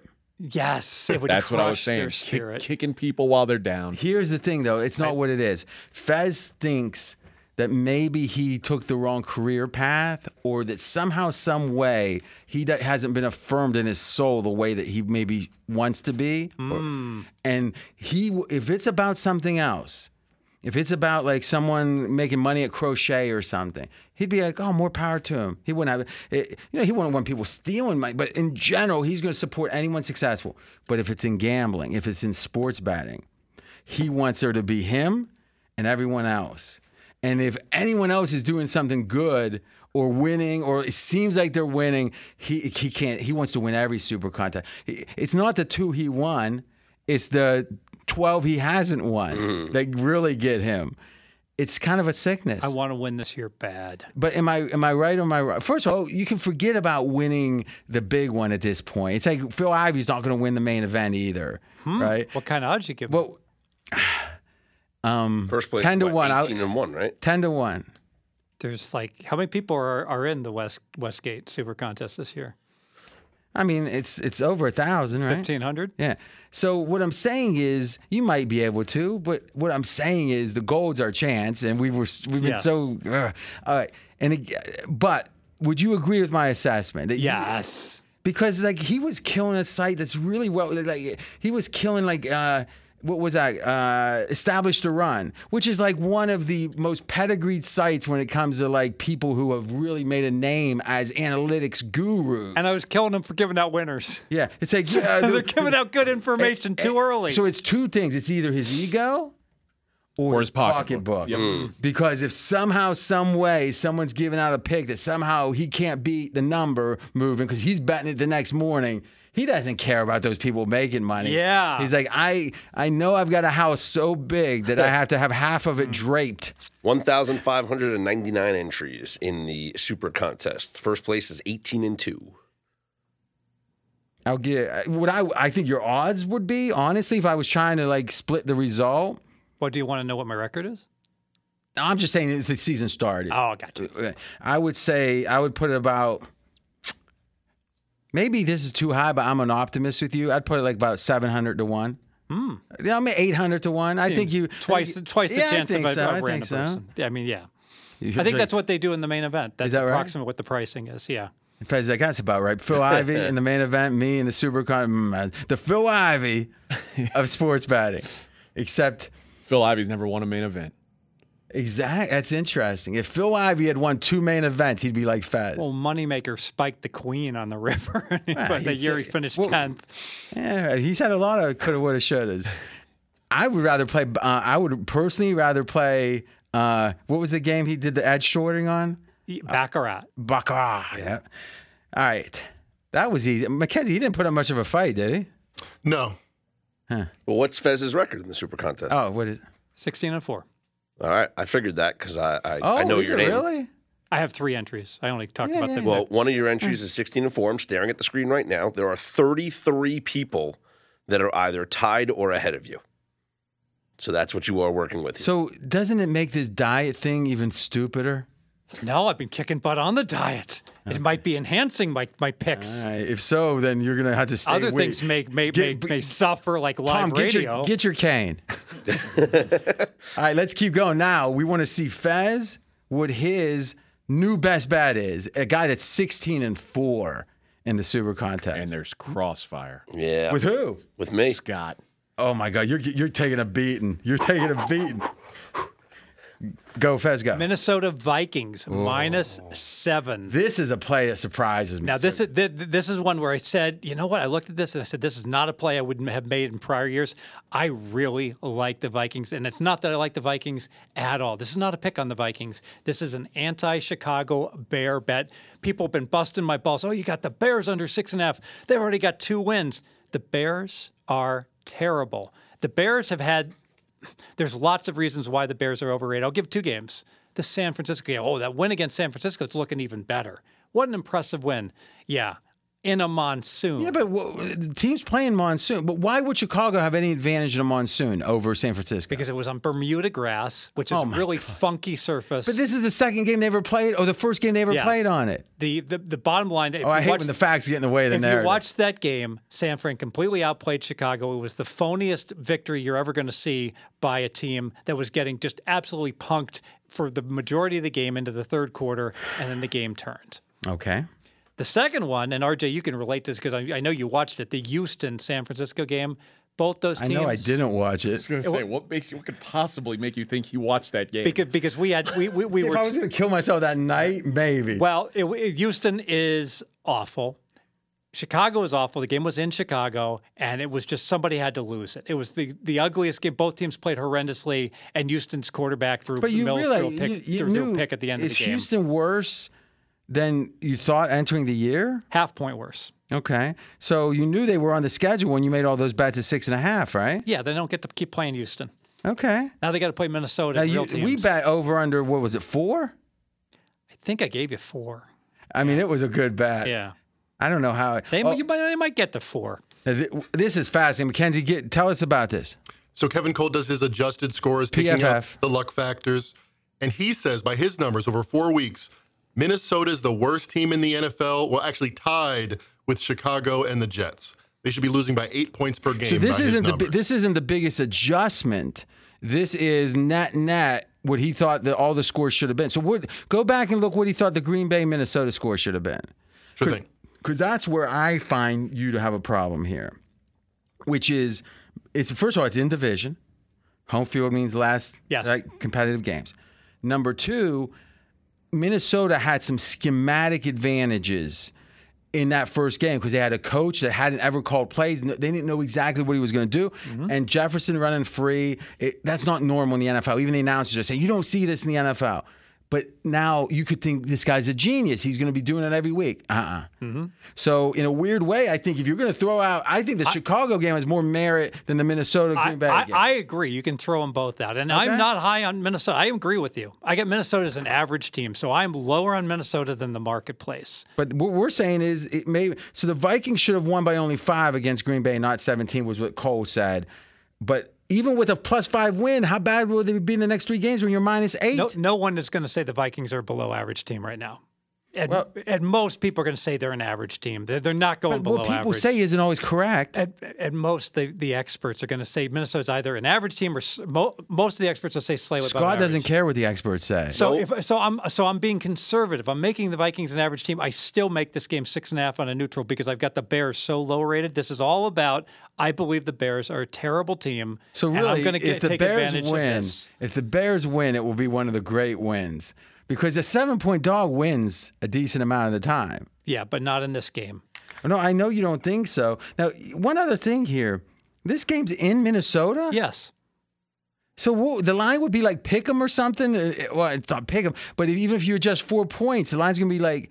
Well, it's all these key numbers. So it's 6. The 7 low, would go to 3.5, yeah. But remember, though, off the trip to London, no bye. Now, that is the one... area I'm willing to talk about that Scott had the trend that teams that played the week after London are 2-2-1 against the spread. Small sample, so it really doesn't mean anything. But all 5 were tied or losing in the fourth quarter. Mm-hmm. So fatigue could come into play late in the game. Now, I'm on Chicago, and I can't believe I'm saying it, but there's the trends that are going in my way. One is the trend of the teams that are playing a week after London without the bye. And we just talked about that. 2-2-1 ATS, all 5, like I said, losing or tied in the fourth quarter.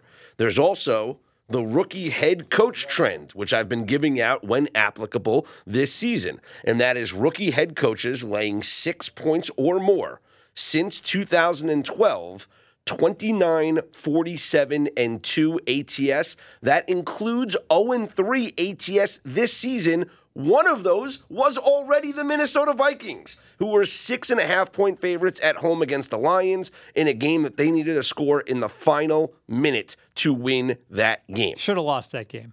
Poor effort. Yes, they should have lost that game. But that is one of the games that falls into that trend. We are in the same camp if you're going to say the Vikings are overrated. Well, I just think game script also. Do you think the Vikings, though, are a below-average team or an average team? I think they're an average team. And I think the Bears are a below-average team. Mm-hmm. But I do think that this is a matchup that both these teams are familiar with each other. Last year, Minnesota, the Bears played them really tough the first time. And in the second time, they were winning the game. They gave up 21 fourth-quarter points after being up 17-10.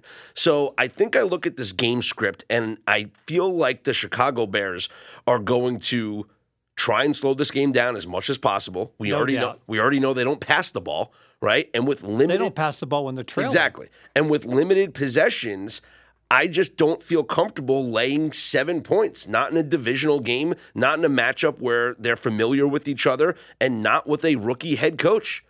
I agree with you that for me to cover, I'm counting on turnovers from Fields in the second half. And that really is my handicap. When I watch. And by the way, if you look at the teams when we talk about that returned from London, the ones that won needed turnover luck.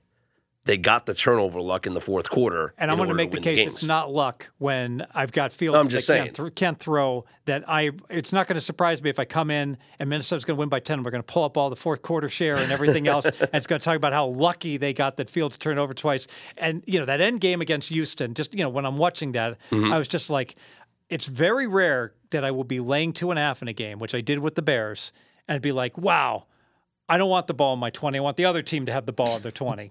That was my take. The Bears, though, have done a good job of running the football. And I think if they have similar success against the Vikings, they'll move the chains. They'll take the clock down.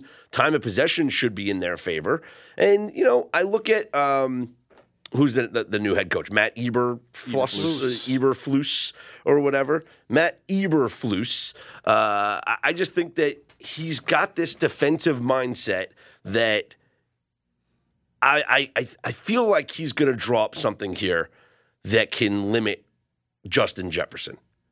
And we've seen teams do that.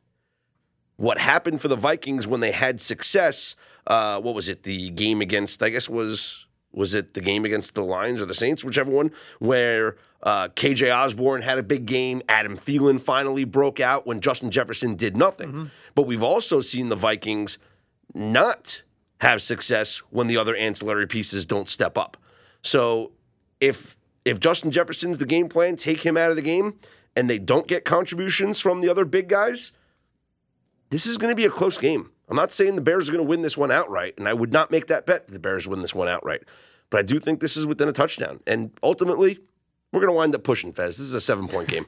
Give me Cousins in the right start time where he's comfortable. Yes, not Monday night against the Eagles and not in London across the pond. So Cousins at 1 o'clock Eastern time, that's where it has to be, right? Yeah, that's the only spot. And that's the bet. All right, I guess you're right there because Cousins does have a much better record in that regular spot. And yes, you do give the Vikings the edge at home, but wouldn't you agree home field matters less in division games? I make it 6.5 on a neutral.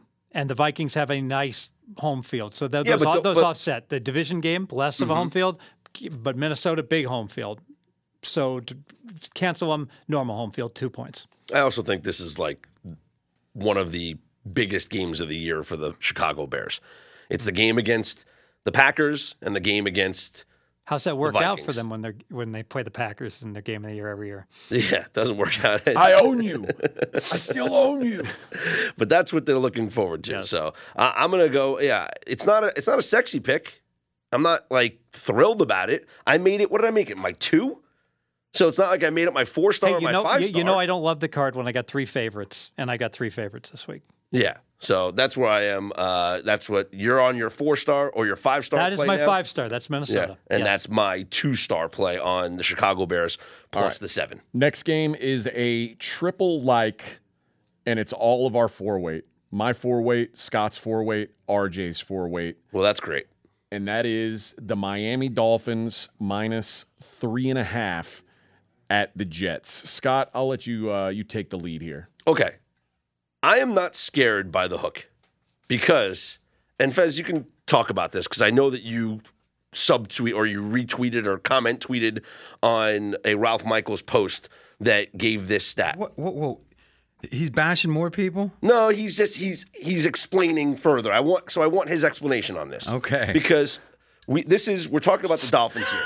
We're talking about the Dolphins. It's RJ, your 4-weight, my 4-weight, and AJ's 4-weight. All Triple on the 4-weights. I said I'm not scared by the 3.5. I'm not scared by the hook. The stat is there have been 295 games since 2010 with a line of 3.5. That's exactly what I said. The plus 2.5 on the dog and minus 3.5 is good bets because the market has there's such a distaste for those numbers. That it's almost like if a house smelled really bad of like dead raccoon, the house is going to be cheaper, right? Yes. Well, if somehow, some way you realize that raccoon isn't really there, it's that the realtor farted. Mm-hmm. All of a sudden, now you buy up those houses. They're only 30. What could he have said about this? Well, only 31 games have landed on 3 out of the 295 that have been 3.5. So, but I don't think that's the pertinent part. The pertinent part is how many to cover. That's the question. You don't have Yeah, a choice to bet it at 3. They have only won by only 31 times has the team won by 3. Yeah, The Favored by pertinent 3.5. part was whether or not to buy onto the 3. That was what was relevant to that tweet. All right, and the question is, how much is if it's 20 cents? Now I don't know, right? Exactly, and that's the point I was making. Books are usually charging more than 20, right? Half charge 20, half charge 25, So and a fifth charge 30. And if it's more than 20, you shouldn't even consider it. Exactly. And if it's 20, now remember, going on, let's think about this now. So if you're going on to it, you're saving yourself a loss, which is worth 10% more than if you're buying up for 2, right? Exactly. All right. So that's a consideration. Right? You want to buy on to numbers, not off of numbers. It's a great point. So if it's worth 18 cents to buy off of it, it would be worth 20 cents to buy on it. I would say whatever numbers we think we know now are all on the key numbers are too high. Exactly, and that was my point in my tweet, where they said you can't explain something like this. They said historically that it's worth about 22 cents, and I said agree. now I think it's worth more like 18 cents. And it could be less because here's the thing: you need multiple years to, especially it matters how you do it. Really high math people can take numbers up to 6 and extrapolate how they would be at 3. But really, if all you're doing is say, show me the 2.5s, 3s, and 3.5s, and how often is it falling, you need a decade. You need a lot of time. And the game's so different than it was 10 years ago. I don't think any number really is speaking to today's reality. And frankly, even just the last 2 years, we talked about that difference. Team down 14, touchdown down 8. Go for 2. Extra point went to 35, 35 yards. They're missing extra points. There's a lot of weird score or irregular scoring. Yes. So it all comes down to me not seeing the 3.5 and not even blinking at it. Because you know the 3, and basically it's devalued. That's going to land exactly 3. But that's not what it is. It's you think this team's this line could be 4.5. Like it's like everyone wishes. But there is time. Don't you agree? There's conversations that happen where it's like, well, if the contest line was 3, I'd play it, but the contest line's 3.5, I'm not.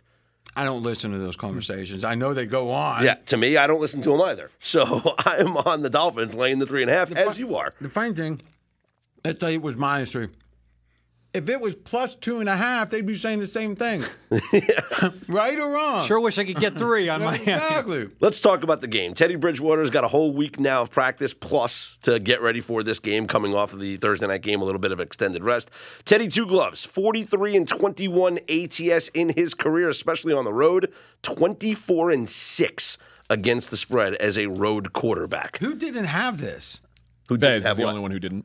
I like it. I just didn't want to like it. You loved it. I loved it because it was -3, and the Because it wasn't. The market's 3.2. He would have loved it at 3. He would have liked the 3.5. It's true. I still endorse this at 3.5. He's making a different point, though. He's saying if you can shop and get a 3, yes, but you're forced because of the rules of our pod here of doing 3.5. I told Scott to borrow all the money he could. What did I tell you to do? Go. You said go borrow money and go to the South Point and place it at -3. You like to bet that much that you should go into debt? Yes. Because if we like this -3.5, we're saying that this is a 53% bet. Mm-hmm. So if it's a 53% bet -3.5, now we got ourselves a 58% bet -3. Maybe it's only 57.5% with this devaluation of the 3. That's like a 10% ROI.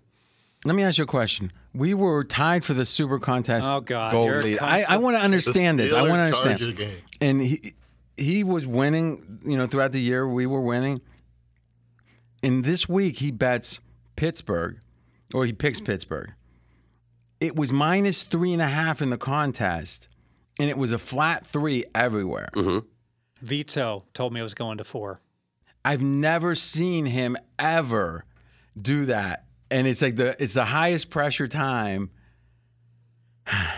Who knows what, it's like one thing changes. Who knows what would have happened? The irony is that 10 years ago, I was in the Money Talks Invitational. Mm-hmm. It was the same team, Pittsburgh.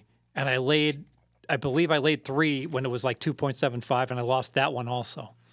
In a critical time of the Money Talks. But that's even different, in the semifinals. Because 2.75, this was a flat 3. And I'm the steal guy. And I will never do that again. The funny thing was, ever. I liked Pittsburgh against the Jets, and but in one contest it was 3 in the Circa, and it was 3.5 in the Super Contest. I go, I still like Pittsburgh. He goes, you can't like 3.5, and I go, Well, you do only if it's the Steelers at home laying the 3. Yeah, right? I 'Cause it was- just dismissed it was RJ after like, but you did that fast. Yeah, but I'm saying it was the exact same team, 3.5, which I've been waiting for. Go ahead. If there's a coach that I trust right now, which is crazy to say because it's only been 4 games of this coach, to come up with an adjusted game plan now that Teddy Bridgewater is going to be the quarterback, it's Mike McDaniel, because I've been thoroughly impressed with what I have seen from this Miami offense through the first 4 weeks. Bridgewater had that nice deep throw to Hill down the field, so he's got the arm strength. I don't think there's going to be much deviation from what we've seen look good about this Dolphins offense with Bridgewater at quarterback now. All right, so to me, Fez, this is all about the line move. That's what I was going to ask. Where did this crazy move come from? What's causing it? Well, it's simple. It's a reevaluation. It's an adjustment for the absence of Tua, right? They believe Tua is worth, and let's look at the numbers, right? So the look-ahead line assumed Tua was going to play, because remember, he was going to play Thursday. Yeah. Why wouldn't he? And the line was 6. Miami favored by 6. At the end of the look-ahead, which was which is kind of fascinating. After the Dolphins had played and been in the Dolphins clubhouse. had played, it only moved to 5.5. Now that tells me, I don't know what that tells me, to be honest. Because Fez, with your quarterback rankings, what's the drop off from Tua to Teddy Bridgewater? 1 point, and I'm extremely confident in that, and here's why. We just saw the market agree with it. When the Bengals were playing Miami, they hit a point where it was expected that Tua wasn't going to play. The line was 4.5. And then when it got announced that Tua was going to start, the line shrank, and it came down to like 3.75 in that game. So it's like 3/4 of a point and 3.5 as well. But Fez, you're making the same mistake I think before. Is the assumption at the time it was 4.5 was what? That it was 50-50 was going to play, or it certainly never got to 0. It never got to 0. Yeah, but it was low. It was really low. I always thought it was. I was shocked when I heard that he was going to play. I really thought it was like maybe it was 85%. you thought that. I thought it was like 85%. But I think the market. What I mean, Scott, you have your finger on the pulse of like sports talk, or at least what's happening. Wasn't the sense was he could play, he might not play, but he wasn't some huge long shot to play. No, it wasn't. Yeah, it wasn't like that. So I think if anything, I mean, that's what the market was. It was, but then I felt like 3 hours before kickoff, the field was like, oh, he's not going to play. That's why the market went ahead and jumped up to 4.5. And the reason this is debate's worth having is if the market thought there was a 50% chance he was going to play and it moves, let's say, a point to keep it simple for a second, that means he's worth 2 points because 1 point was built into it. It's a great point. Yeah, so it might be because here's the thing, Fez, the market clearly thinks he's worth more because what's really changed. I mean, the Jets won a game. Yeah, they looked bad. Yeah, it's hard. Listen, Pittsburgh was in control of that. Listen, I was wrong about that game, but well, Fez, you also talked about that person that moved the Chargers line on the Jets. So maybe that's influencer. Yeah. Okay, so if we look at this, it was 5.5 at the end of the look ahead period. They shut it down for the games, but remember, Miami played Thursday, so that's kind of weird.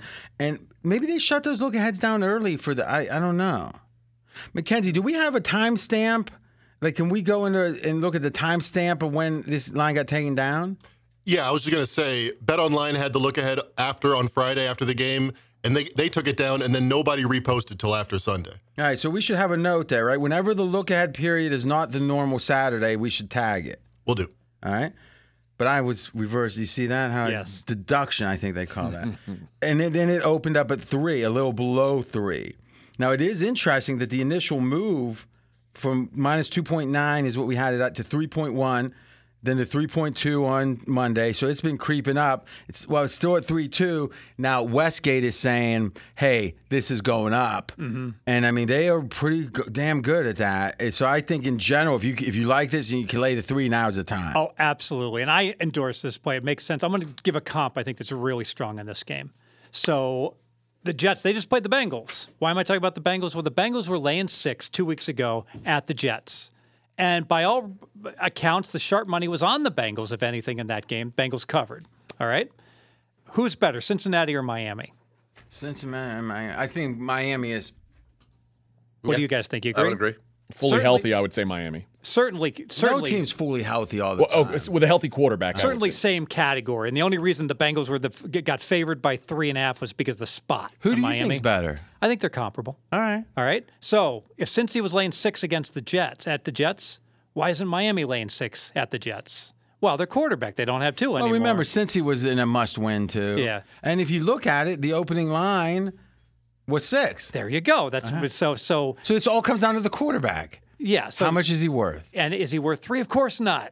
Miami has value. He's worth Tua's got brand. It's worth a point and a half. Tua has brand. But all Teddy does is cover. That's why all Teddy does is win. You should be happy about this. Yes. This is a good thing, not so a bad thing. I like all of your play here. I agree with it. And I would have actually best bet Miami at 3. And I'm just like after the donk fest I had with Pittsburgh laid 3.5. I swore never to do it again. But here's the interesting part: you could have taken +3 on your supposed best bet, and you took 2.5. Yeah, but that's painted. That's 2.45 right now. That the current market is 2.45. So what you're saying is, it's not that the line moved; it's that you're being forced to bet something that's not the best number available today. Yes, but I still look at what the market number is today, and I don't only take the worst of the market average today. So, Mackenzie, he has an opinion on this game. It's his best bet, 2-2. So, a coin flip or Mackenzie? Go ahead. I agree with a lot of what you guys are saying. What do you disagree with? Nothing. That's why I'm on the Dolphins. Oh, okay. You said a lot of what we're saying. I didn't know if there was something you particularly didn't like. No, I just wanted to drill down on Teddy's performance versus the Bengals. 80 QBR. Okay, it's a small sample size. That's almost exactly where Tua's been the entire season. And I'll give Scott credit talking about this a couple of weeks ago. Tua's the same guy. You look at his, splits after play action, a lot of different splits, very similar to last year. People are open this year. That's going to be the same with Bridgewater under center. Well, if you think, I'm making a connection right now. So Bridgewater did really well at New Orleans. He was there, right? Yeah, he was the backup and got brought in. They went 5-0. Yeah, okay. Yes. So here's the interesting thing. You can't say a new coach is Sean Payton, but it feels like it's that feel. The kind of guy that if you take a guy who makes good decisions, doesn't have a great tools, but he's passable. And isn't that what Jimmy G is? And Shanahan, 100%. Isn't that what you could make the case that these really good offensive guys know how to play around the limitations, the physical limitations of a guy like Teddy, especially after his injury. Mm-hmm. And this feels like first of all, Teddy chose a sign here too, which is a sign he liked the offense. So, I mean, he had choices still, I'm sure. So, to me, I'm very optimistic. We saw some good stuff, and I would have been optimistic beforehand. So, I'm not sure how much of a downgrade it is. I mean, I'm not even sure if it's anything, to be honest. And even if it is a 2-point downgrade, you'd still land on Miami. This is pure value. Yep. All right. Next game. All of our 4s. Well, except Fez. Yeah. It'd be his best bet if it was a half-point difference. Who's next? AJ, I'm letting you take over. All right, we'll go to a double which is Fez's 3-weight and my 1-weight, the Kansas City Chiefs. Well, we want to hear from you first, AJ. You want to hear from me first? Yeah. All right. Chiefs own the Raiders. Mahomes 7-1 straight up, 6-2 against the spread against the Raiders. He's covered by over 10 points per game. And this Raiders defense. So luckily, there's not the same coach. There's not the same coach, correct. So do you think it's the play, like the cornerback doesn't match? I mean, it's the same players. Yeah, is it really? These are the same. These same players lost by 66 points to Patrick Mahomes last year. First off, there's a turnover in the NFL of like 30% of teams every year. So, same players, maybe some, or certainly some. But number two, the coaching staff and the schematic difference. Though in hindsight now with the Colts, last year's OC for the Raiders, apparently played him pretty well. Everyone's like, how dumb it was not to go too high with Gus Bradley. So all I'm saying is I don't think when you change coaches, you can look at the trends too much. Okay. I mean, do you agree, Fed? I do. I guess that's fair. I mean, this is essentially the same defense that was there a year ago. But you're right. It is a different coaching staff. Maybe they scheme differently. Maybe. They all scheme differently. Right? Okay, maybe they do scheme differently, but again, are the Raiders some kind of a defense where we think, oh, these guys will do something that Tampa couldn't do a week ago? Tampa just got carved up by Patrick Mahomes. The coach that were able to do it. I mean, I think what we can agree with Mahomes is his attention wanders. Right? Even in a game, it wanders. And we've never in the history of football seen a team that's a good team not cover as many spreads as KC did the year before last year. Remember the year after they lost the Super Bowl? Seemed like they slept walked through every Like first 10 in a half. row or something like that. Every first half, they trailed by 3, and like, oh, we got to win this game. And I would make the case the Colts was that they had to look ahead to see. I messed up because I played Kansas City the week before, played against them the week after. What I didn't see is it was revenge for the Super Bowl. They were really zeroed in on that. Especially Mahomes. The money completely came against them too. I know, but I mean, I guess I don't worship at the altar of closing line. Yeah, I think people were betting on Tampa, and they ignored the fact that this was like the 2-year revenge spot of the year. Yeah, and I didn't see that. I didn't either. Which would have made us not play the Colts or against them with the Colts too. But go ahead. I'm on Kansas City. Oh, also. okay. Yeah. Both. Go ahead. Yes. So power rating wise, I like it. I've got Kansas City 6.5, better on a neutral. Arrowhead certainly has at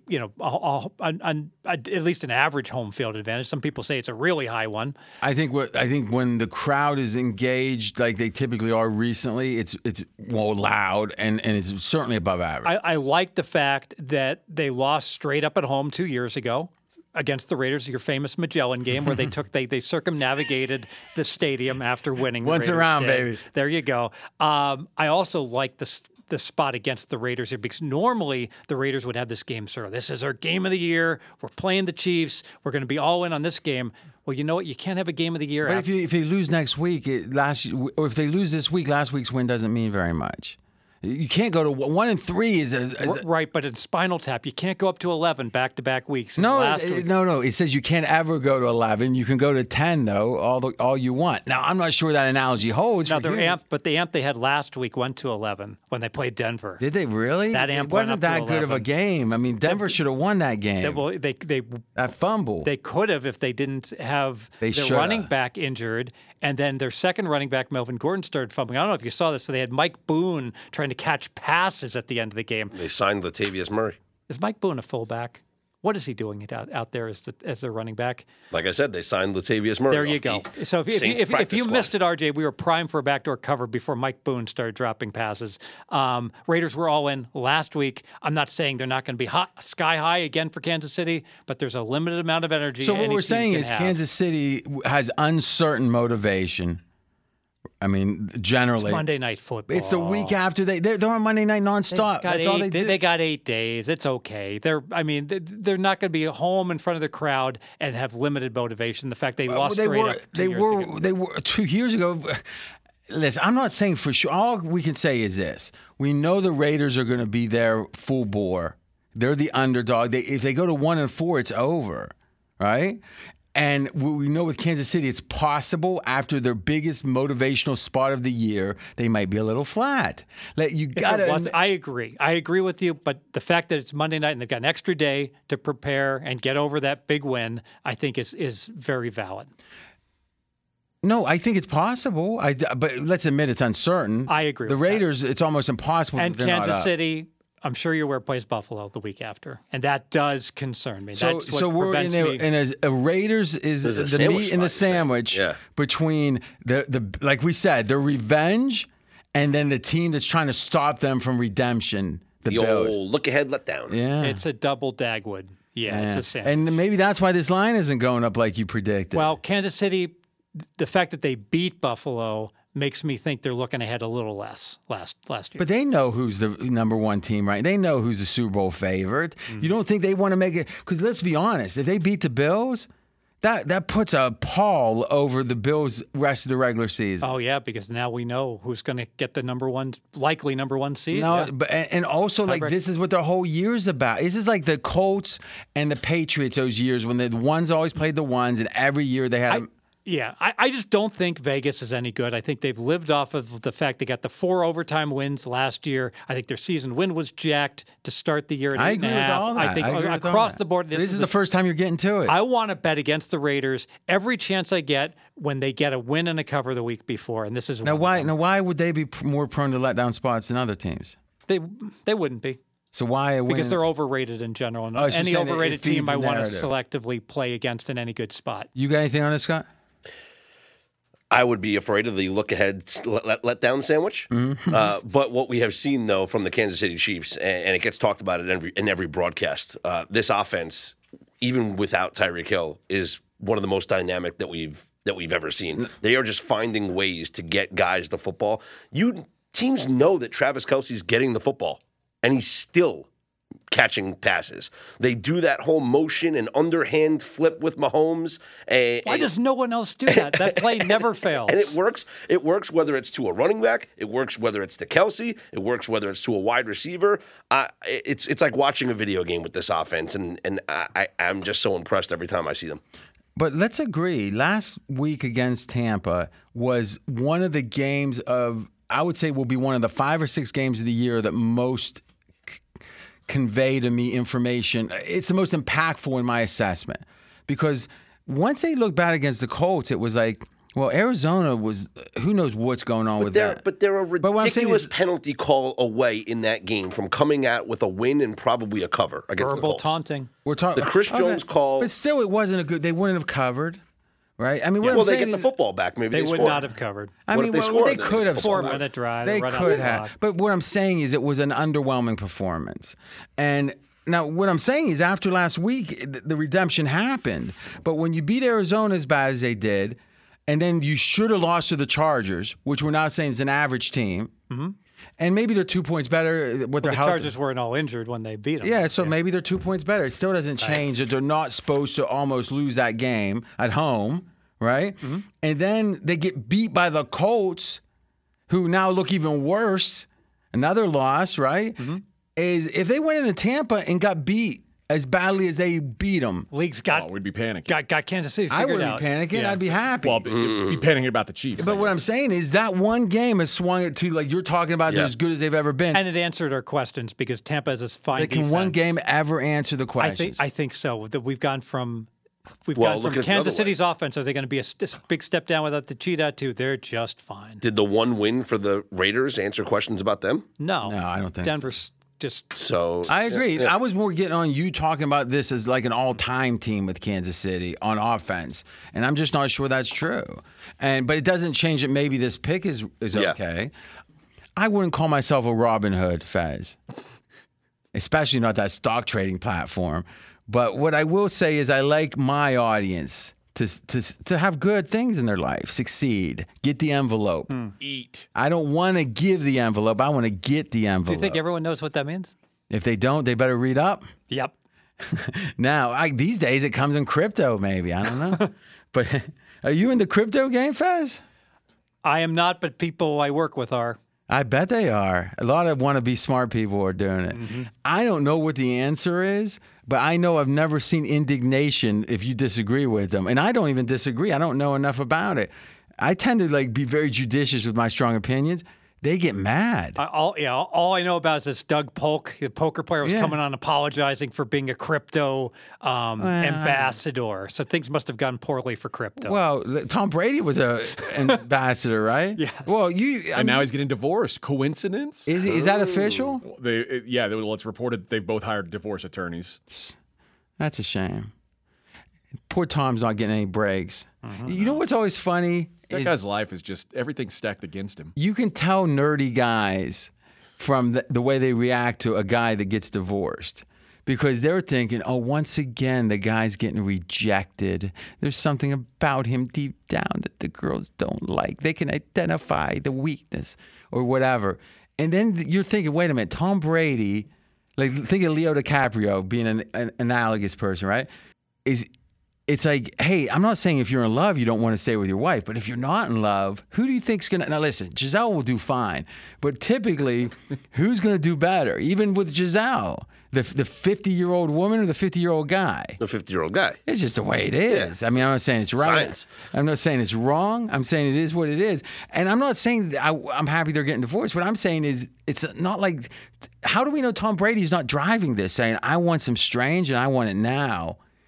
And now all of a sudden he's like, but for the kids, I'll resist, bite my hand and resist. But then it's like, and then all of a sudden she's like trying to boss him around. Who's to say he's not like the one driving this? Well, we don't know. That's what I'm saying. But the nerdy guys are always like poor. You know, it's like they feel like somehow he's missing out, right? Gave up Giselle to not cover against the Falcons. Like, would you agree, Fez, when you were thinking about this, you're like, oh, man, Brady's losing a piece there, isn't he? Like, that's how you think. I'm just hoping it doesn't mess up my Tampa teaser. That's as deep as I go. No, I think you go deeper. I think you go deeper. All right. We'll be back with relationship advice. Me and Adam Carolla are going to do a little, rekindle. Here's the trend.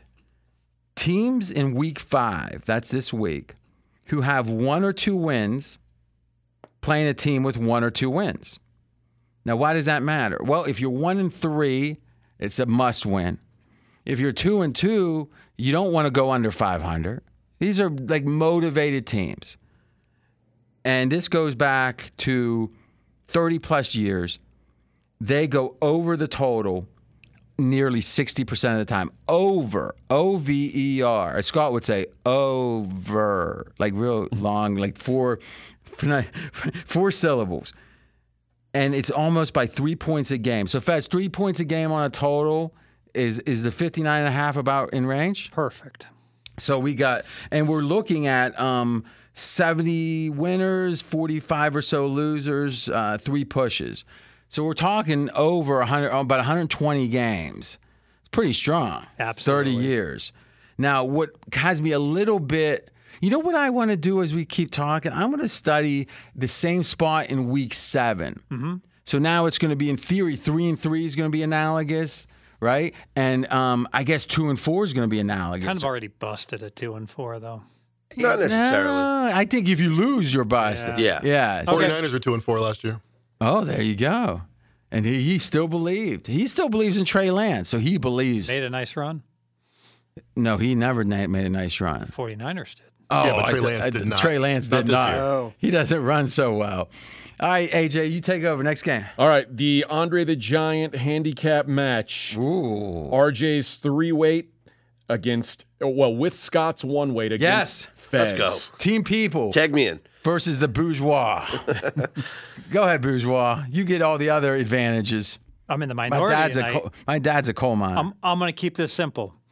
I make Jacksonville a 6-point favorite on a neutral, and I'm only laying 7. Oh, hold on a second. You saying that you think that one team's better than the other is not a handicap. Exactly. Let me explain why Jacksonville is undervalued. Jacksonville. You don't believe it. This is a veto play, isn't it? Let me just Is this a veto play? No, this is a Fez play. It's not a veto play. Well, then you better start, because you don't want to put your name behind this handicap. They had a stretch of 9 quarters. We've spoken about this against good competition. Indy, Chargers, Philly. Indy. Overall, in aggregate, good competition. One average team, one below average team in Philly. In the rain. They outscored these teams 70. I thought rain games don't count. Well, the rain game should be bad because Lawrence can't even hold the ball. Wow, Over a period, very good to start with. Over a period of 9 quarters, they outscored those 3 teams 76-10. They could have been playing the Bad News Bears. 76-10 is like the greatest 9-quarter stretch that any team is going to have in the NFL all year long, and they did it against good competition. That tells me maybe they're front runners that got. And let's be honest, some teams struggle when they start losing. The whole. If this was like 10 different teams against, yeah, but it was against 2 teams. And who were the teams? Indy, all right. Chargers. Chargers are mentally broken. When Herbert had the cartilage issue. Did you really messed think them up. that was like some good fight that they were putting up a fight? And then they got up 14-0 against Philly, the best team in the NFC. And then the Philly just then wiped the floor with them. Well, Lawrence started dropping the ball in the One of those hurricane. one of those part of the 14 was a pick 6. Well, here's some unfortunate things for you. I just got to jump in with some facts. Go ahead. I apologize. Number one, Mackenzie and I and pregame.com does, we've really got our luck focused in on, the luck factors and all that. And what we finally got is the ability to say, okay, we're going to go through the entire season and we're going to take away turnover luck. We're going to address it. We're going to address luck on 3rd and 4th downs, which are high leverage plays. And we're going to address it on field goal kicking, right? Mm-hmm. And we're going to add up all of those factors. So, Mackenzie, go through each one quickly and just give me like the most extreme team in each one. So start with turnovers, for example. Jacksonville Jaguars have benefited 28 points due to turnover luck. Turnover luck. Now, let me be clear. We're not saying turnovers. We're saying turnover luck. So how do we assess how many turnovers you're supposed to have? Well, PFF gives you a play-by-play accounting that this player had X number of turnover-worthy plays. We know how many plays that are turnover-worthy convert to actual turnovers. There's a ratio over multiple years. We then say this team should have had X number of turnovers. Now, we also know what the turnovers, if they happen, how many points they contributed, or EPA. And if they don't, we take the generic. If it's a turnover that didn't happen, we can't know what the EPA was. So we just take the generic, this is the average what a turnover is. Example, team is in the red zone, pass goes into the end zone, and the defender has a clear interception and drops the ball. Yes. Then they kick a field goal on 4th down. That's, in theory, there's a lot of luck involved with the drop pass. And that's 3 luck points right there. Exactly. Is that fair to say, Mackenzie? Almost exactly, yeah, because you're going to get 3 points and not the EPA of 6.5 or whatever it is on first down, minus 3.5. Okay. So Jacksonville is the luckiest. Even though they fumbled, even though Fez is trying to explain away that loss by he fumbled 3 times. One of the more fascinating games we looked at. So they lost a lot of points due to turnovers, 5 turnovers versus the Eagles. They got a little lucky.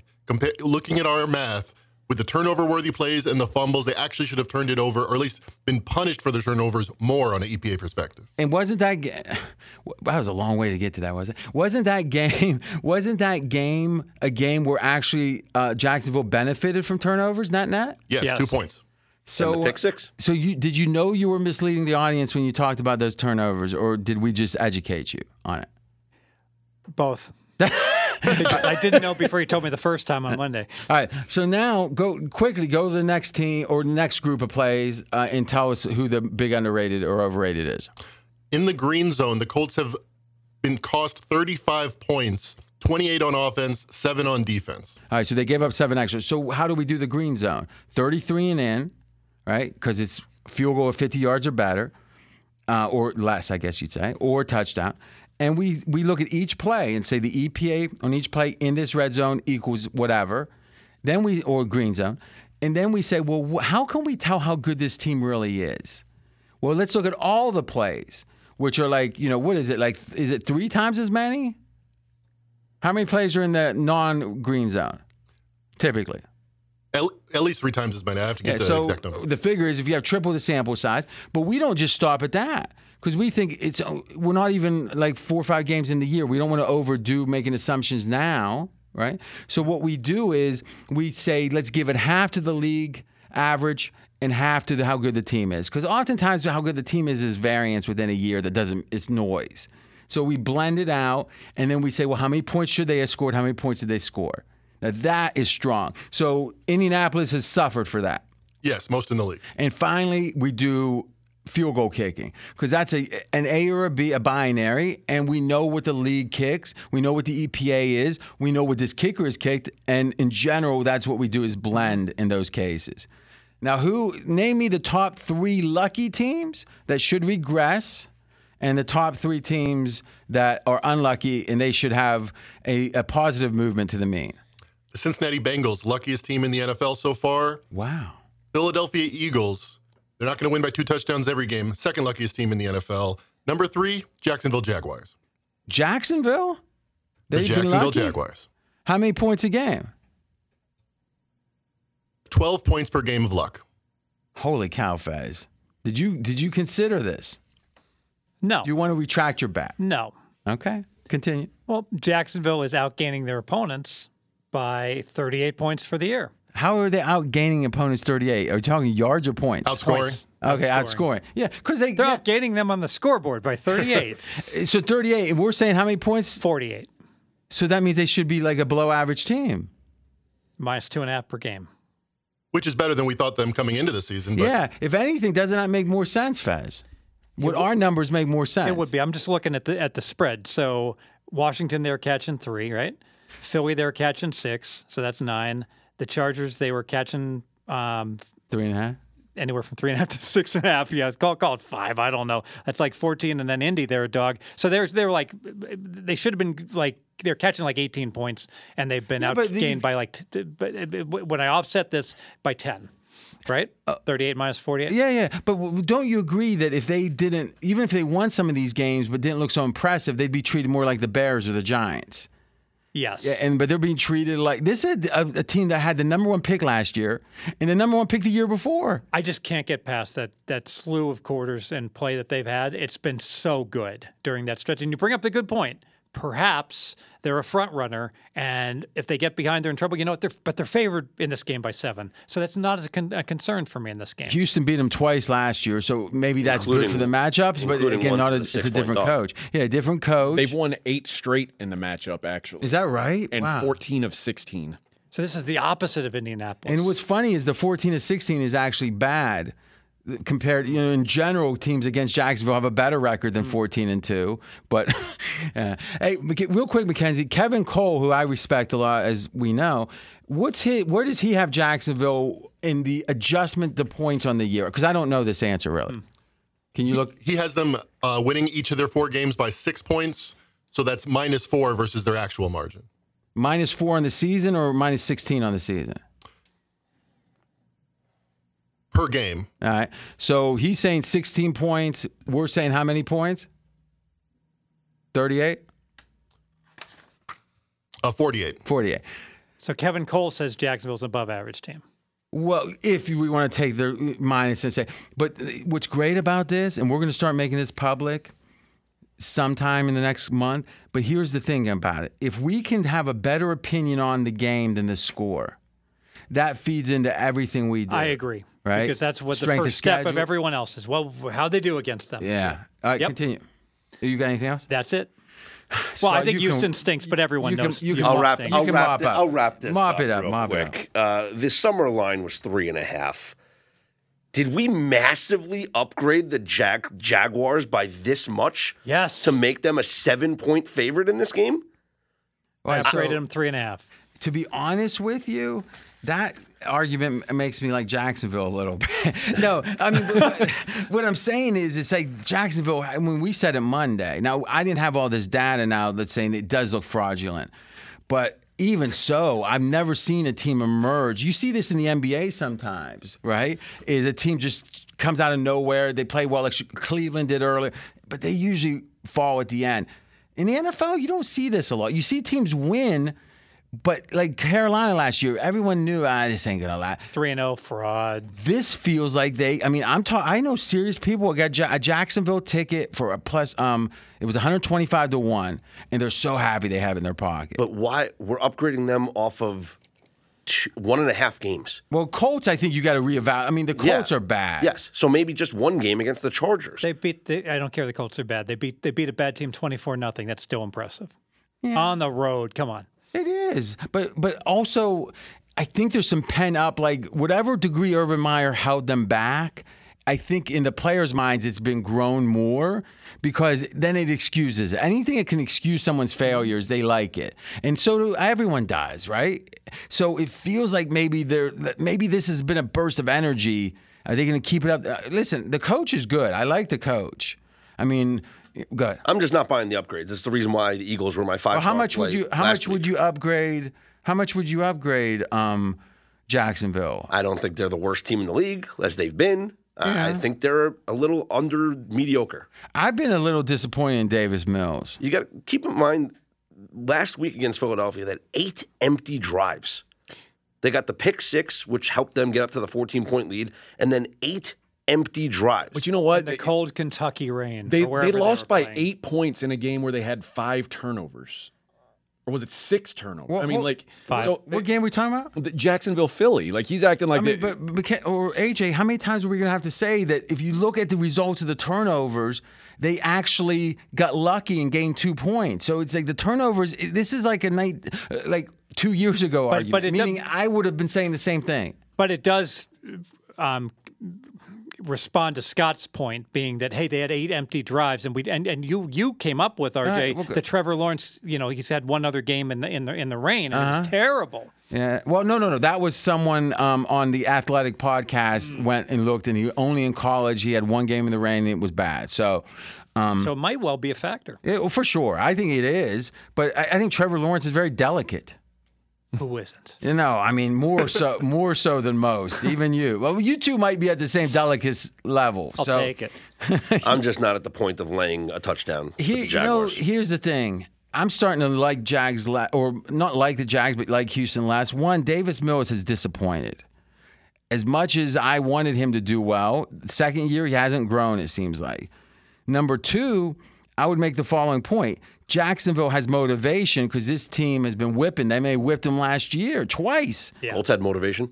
No, I'm just, it's one. It's not saying you win all the time. It's a factor, I think. And I think the fact that the Jacks sucked, and now they're decent. I mean, Especially being a 7-point favorite when you haven't been a favorite like this in so long, you can get a little lax. I mean, we saw Detroit get a little. I mean, maybe it's that's a great point. What do we want when we lay 7? The last thing we want is a favorite that is not motivated. Can we run the winless teams in week 5? Yeah. I'm on it. Well, I know. Go ahead, but I know this is, and again, the tie makes it a little weird. But we'll assume it's it's not a win. Yeah, right. Is usually, and this is crazy. You would think like week 4 and 5, it'd be good, meaning betting on the team. It's not. But come, I think week 6, it gets to be one of the best trends there is. A guy wrote a book on this called The Underdog Theorem. Okay, I've heard of the book. And so, but unfortunately, he talks about a martingale betting system where he just takes he keeps betting on the teams that don't have any wins, and he bets against an undefeated team, but he keeps betting double and triple and quadruple, whatever betting progressions, and he's won every year. Well, until the year that New England won 18-0. Like when Chip Reese said, the all-in works until it doesn't. Every time, but the last. Yeah, that's a good, even better way to say it. Mackenzie, do this. Leave weeks empty. Or actually make weeks greater than or equal to 4. Or no, greater than or equal to 5. And then we can see when it breaks. You follow me? Yes, sir. All right. You acknowledge Davis Mills that you're not impressed. So sort by a year? Yeah, there we go. So here we go. Just to get you info. If you're 5 in week 5, if you're undefeated, or I'm sorry, winless, you cover 46% of the time. Ooh. All right. And then 60% the next week. But then it goes back to 53, then it goes to 38. So all that adds up to about break even. Now, what week is it? Week 9. When week 9 hits, if you're undefeated, check out these records. Winless. Oh, winless. I keep saying it wrong. Read the records, Mackenzie, ATS records from there on. Week 9, 79%. No, read the ATS records, please. 19-5-1. Continue quickly. 14-7-1. 7-7, 8-5, 8-2, etc. 8-2, 3-4, 5-2, 1-2, 1-0. You know what I'd like to see on this? Do me a search of greater than or equal to 9. Go ahead. I want a winless team that has had their bye. The bye is one of the best. Yes, but that's not happening here. But I know. That's where I'm going. Is I really want to have that team to have the media just tell them they suck for a week instead of going to Cabo, actually, focusing on winning a football game. Week 9 or later, 66-34 if you're winless. It kicks in later than I thought it would, but it shows you people don't want any part of them. Yeah. You want to be where no one else is, at least with betting. Sure. All right. Anything else? But my point is this. Last thing, Jacksonville, if this line went to 8, it wouldn't surprise me at all.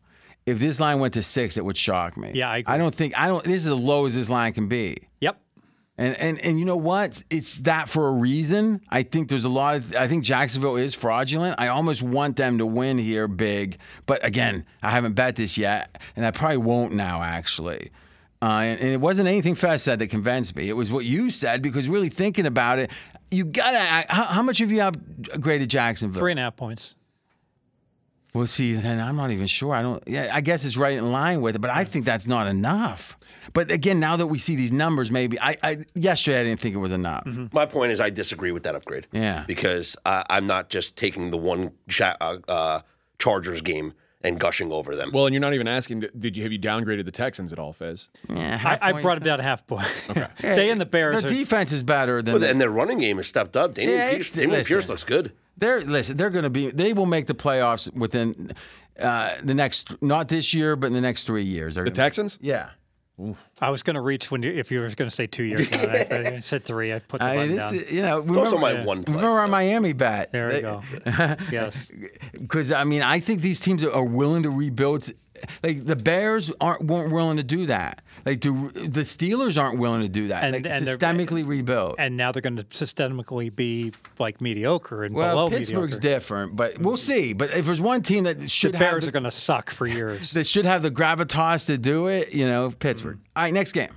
It'll be my 3-weight, which is the Seattle Seahawks plus 5.5 at New Orleans. All right, what's your thoughts? And my thoughts are that this New Orleans defense is nowhere near what we thought it was going to be, and particularly when it comes to pressuring the quarterback. And Seattle, to my surprise, certainly has been very good offensively. They're second in offensive DVOA this year. And the Saints are this is not the Saints team that we thought it was going to be coming into the season. They're just decimated by injury, and they could easily be 0-4 right now. All right, so one thing I would say when we talk injury, I think we need to say who we're talking about, how long are they out for, and I get if there's a bunch of them, but I'm just generally thinking, is this something that maybe this week it gets better? Winston, right? He's not declared out yet, is he? He's not. All right, so I don't know, but how Winston has trouble when he's healthy. So how much is 4 broken bones in your back? I don't know. I think it would hinder me, but like who? Alvin Kamara missed last week. He's doubtful this week. Michael Thomas. Doubtful. Yes. Okay. And Michael Thomas is doubtful again. What's his injury? I don't Head even know case? what it is right now. All right. So it's just not the roster that we thought the Saints were going to be putting out there week in and week out. All right. So is this line assuming that, or is this line adjusted? It's a good question. I don't How know. can you I make don't. a game I don't know without what those knowing? players are worth individually, but I think as a whole, I think their offense has been downgraded. But the more I've looked at this, it feels like, and remember, this is a post-London bye too, or a post-London no bye situation for the Saints as well. So a team that's banged up, we already know they're going to be tired. It feels like a thinner team is going to be even more effective. I think that's a really good point. Got punch loss also on the double doink field goal that missed at the end of the game. I think we probably just need to accept that Sean Payton may have left for a reason. The idea that he's already talking about taking other jobs or he would be open to other jobs, I think he left this roster for a reason because they're just not good. And I know everybody was looking for a team to back in the NFC South that wasn't the Bucs because everybody was trying to be so negative on the Bucs preseason. The Saints just weren't it. They're just not good. Yeah, I think everything you're saying there doesn't make any sense. I think because what you're saying is it's injuries, and now you're saying they're not good. Which one is? But even when they were healthy, they weren't good. When Jameis Winston was out there without a broken back, they weren't good. Everyone said, well as long as Kamara's not suspended. They played Tampa Bay pretty much even for 3 quarters. They won in Atlanta, which is looking a lot better in retrospect. When it happened, we're like, oh, this is a disaster. Atlanta had a big lead. This is a really bad game. Well, Atlanta's not bad. Let's think about this, Fez. So the win total you said was 8.7 or so? At close, that's all right. right. So just a little above break even. Mm-hmm. Okay. And does anyone have any? I mean, my assessment is typically players are worth a half a point if you're lucky, but if it's cluster injuries, it can be meaningful. I mean, is it fair to say that other than Winston, let's set him aside for a minute, that it's a 2-point, all these injuries together? Does that sound right? Yeah, because it's cluster like Kamara. You're talking playmakers. About all your playmakers, right? That you've. Although having said that, their draft pick Olave, who's a wide receiver playmaker, is certainly playing a half point better than what we would expect. And Michael Thomas is a foot, by the way, RJ. All right, cool. No, not cool, but I hear you. All right, so now here's the question. Let's assume the Saints' power rating would be, I think, plus a half a point or a point entering the season. I had them +1. All right. And then let's assume that they're now -1. I got them -1.5. All right. And that counts for the injury. Yes. Okay. Now, Seattle, we got to upgrade Seattle significantly. In fact, if you look at Seattle, they played one bad game. I mean, that San Fran game was a disaster, and it was a hangover after that the win of the year for them. And I know Denver hasn't looked great since, but Denver's still a decent team.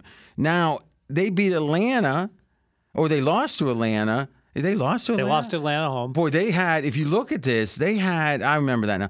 They had like a 60% chance to win all the way till like the 10 minutes left in the game. Well, Atlanta scored in the 30 seconds left or something like that. Yeah, so it wasn't a disaster. I mean, it was a coin flip that they would have won 60% of the time. And then they beat Detroit. So I guess what I'm saying is, could Seattle be even? I mean, could Seattle be a minus? Let's say a -2. No. Why not? Seattle's terrible. If you just looked at the. See, Fez, if you read like the Lindy's magazine and then you can't get off I that. can't get past the fact the Denver game was just Wilson just couldn't play a lick, and Denver completely smashed him in the stats, and Seattle somehow stole the game despite getting annihilated in the stats in Seattle. It's so funny how the stats matter sometimes and sometimes they don't. Well, I watched the game too, and Seattle looked terrible in that game, just terrible. That's weird. I thought they looked great in the first half. So let me ask you this. What was your over-under for Geno Smith's ranking amongst quarterbacks this year? What would you have guessed? Let me guess, 27, 28? It's like 31st. Okay. Yeah. So right now, we're a quarter of the way through the season. Now, this is a good point. He is third in our hybrid 50% PFF grade, 50% QBR. Yeah. This is a stop, AJ, from just talking about QBR nonstop. But they actually say, people have done studies on this. What's most predictive of the future with quarterbacks? They say this blend is it. Yeah, I've upgraded Geno Smith 2 points. Okay. And I don't think it's enough. But even if That's a nice upgrade. But even if that's just the upgrade, the rest of the team can suck as much as I thought that Well, they would. They're already there. Yeah, and that's a great point. So, I mean, how much have you upgraded Seattle? I've only upgraded them one. So you can't say the rest of the team is underperformed. My number's wrong. All right. My number's wrong. That's what I'm here for. Now, here's the question. Oh, my God. In Mike Sando from the Athletics ranking, 35 out of 35, which is also known as last. Why would you say 35 out of 35? They had him below Sam Darnold. He could be Think about 39 that. out of 39. I think they banned Sam Darnold from the list. None of us drafted him in our quarterback draft. Well, I don't. Yeah, and I mean, you know what? And we talked about this a little bit. Well, actually, we were just talking about it with Teddy Bridgewater. Geno Smith is a New York guy. Would you say this is a fair assessment? He couldn't make plays off a schedule.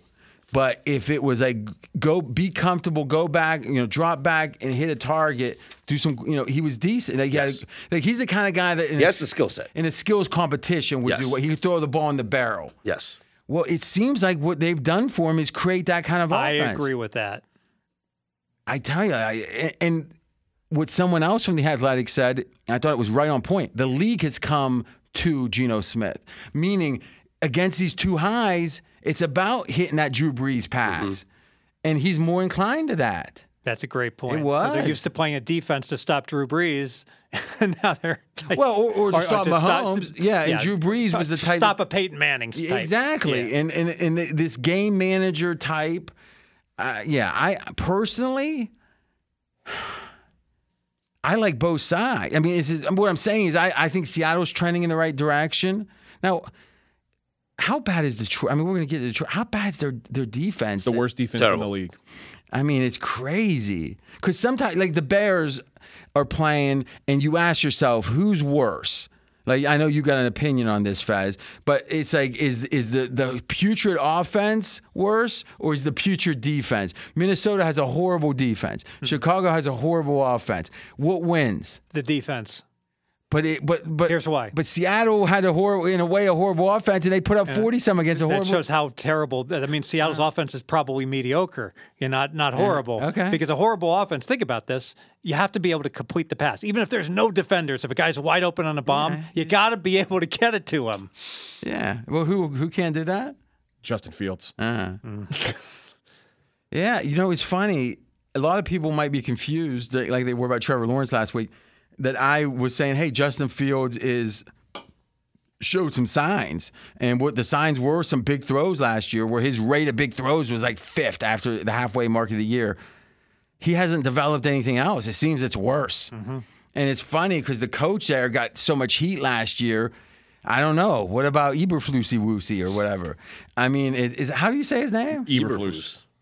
Well, whoever would name themselves that, meaning back in his lineage, who would have said, our name, Eberflus, call this house the Eberflus house? It definitely wasn't the name. They definitely got to Ellis Island and said something, and they wrote it down. But don't they usually anglicize those names, not make it like more obscure? All right. So I guess what I'm saying is I like Seattle. I hear you. I'm just worried if we're late to the party in a way. I don't know. I just feel like, Feds, when people look that bad on national TV, I know it was the morning game, But did they? Maybe they didn't look bad. The Saints almost Saints won. look good. You would say it made them look good. I think most of the people only watch the second half. That's a good point. That's a good point. Just like in the Monday night game, more people was watching the first half. Yeah. You thought Atlanta looked. So this is interesting. You came in Monday talking about how you thought Atlanta looked. Oh, I'm sorry, not Atlanta. Minnesota looked great. I didn't think they looked great. I just thought that they moved to 3-1. They're not out of the mix in the NFC, is what I was talking about. So you don't like the teams without good quarterbacks. I don't typically. Don't you respect them for like plodding along and trying to win still? Depends on how good the quarterback. Did you like the Steelers with Duck Hodges? No. Did you like the Steelers with Duck Hodges? I like that they didn't have a losing season. We don't lose. We'll see this year, aren't we? Hey, by the way, AJ, you get the revenge game in the Buffalo game. Yeah, I do. Because, last year the Steelers, beat them pretty easily. And he came in and goes, that was a lucky win. It's like, huh? Lucky. What was that about? What was your rationale? It was a game that watching the game it didn't go the way you wanted it to. It didn't go the way that the game looked like it should have gone. You know what's funny? I actually heard about this after. The Steelers came out and did something entirely different defensively that they weren't ready for. It is interesting how in week one, sometimes you got to throw like the Minnesota game. There is a tendency to overvalue that. Laying big points is a big danger. Yeah, and I think play more, like less teasers. Oh, yes, more volatility. And more money line dogs. Well, look at the survivor pools getting smacked around, all these 7-point favorites losing. All right, next game. The Scott's three-weight, the first game of the night, or first game of the day in London. Yeah. Let's wake up. I'm not going to do my impersonation again. Let's wake up with tea and crumpets, everyone. I'm going to take the Giants plus the points. Oh. Shocking development here. Yeah, plus the 8 points. Who's your quarterback? So Daniel Jones, the latest report from practice was that he did straight dropbacks, sprints, play action bootlegs, and looked good. Okay. So let me explain, or ask you a question. There's some quarterbacks that play well banged up. Some don't. Like I would make the case that Kyler Murray doesn't play well banged up. Great example. Yeah. Big Ben was a case of a guy who did. Yeah, he's tough as nails. Justin Herbert, clearly a guy who does. Well, you got to win the games. Oh, okay. But I guess maybe, I don't know. So here's the thing.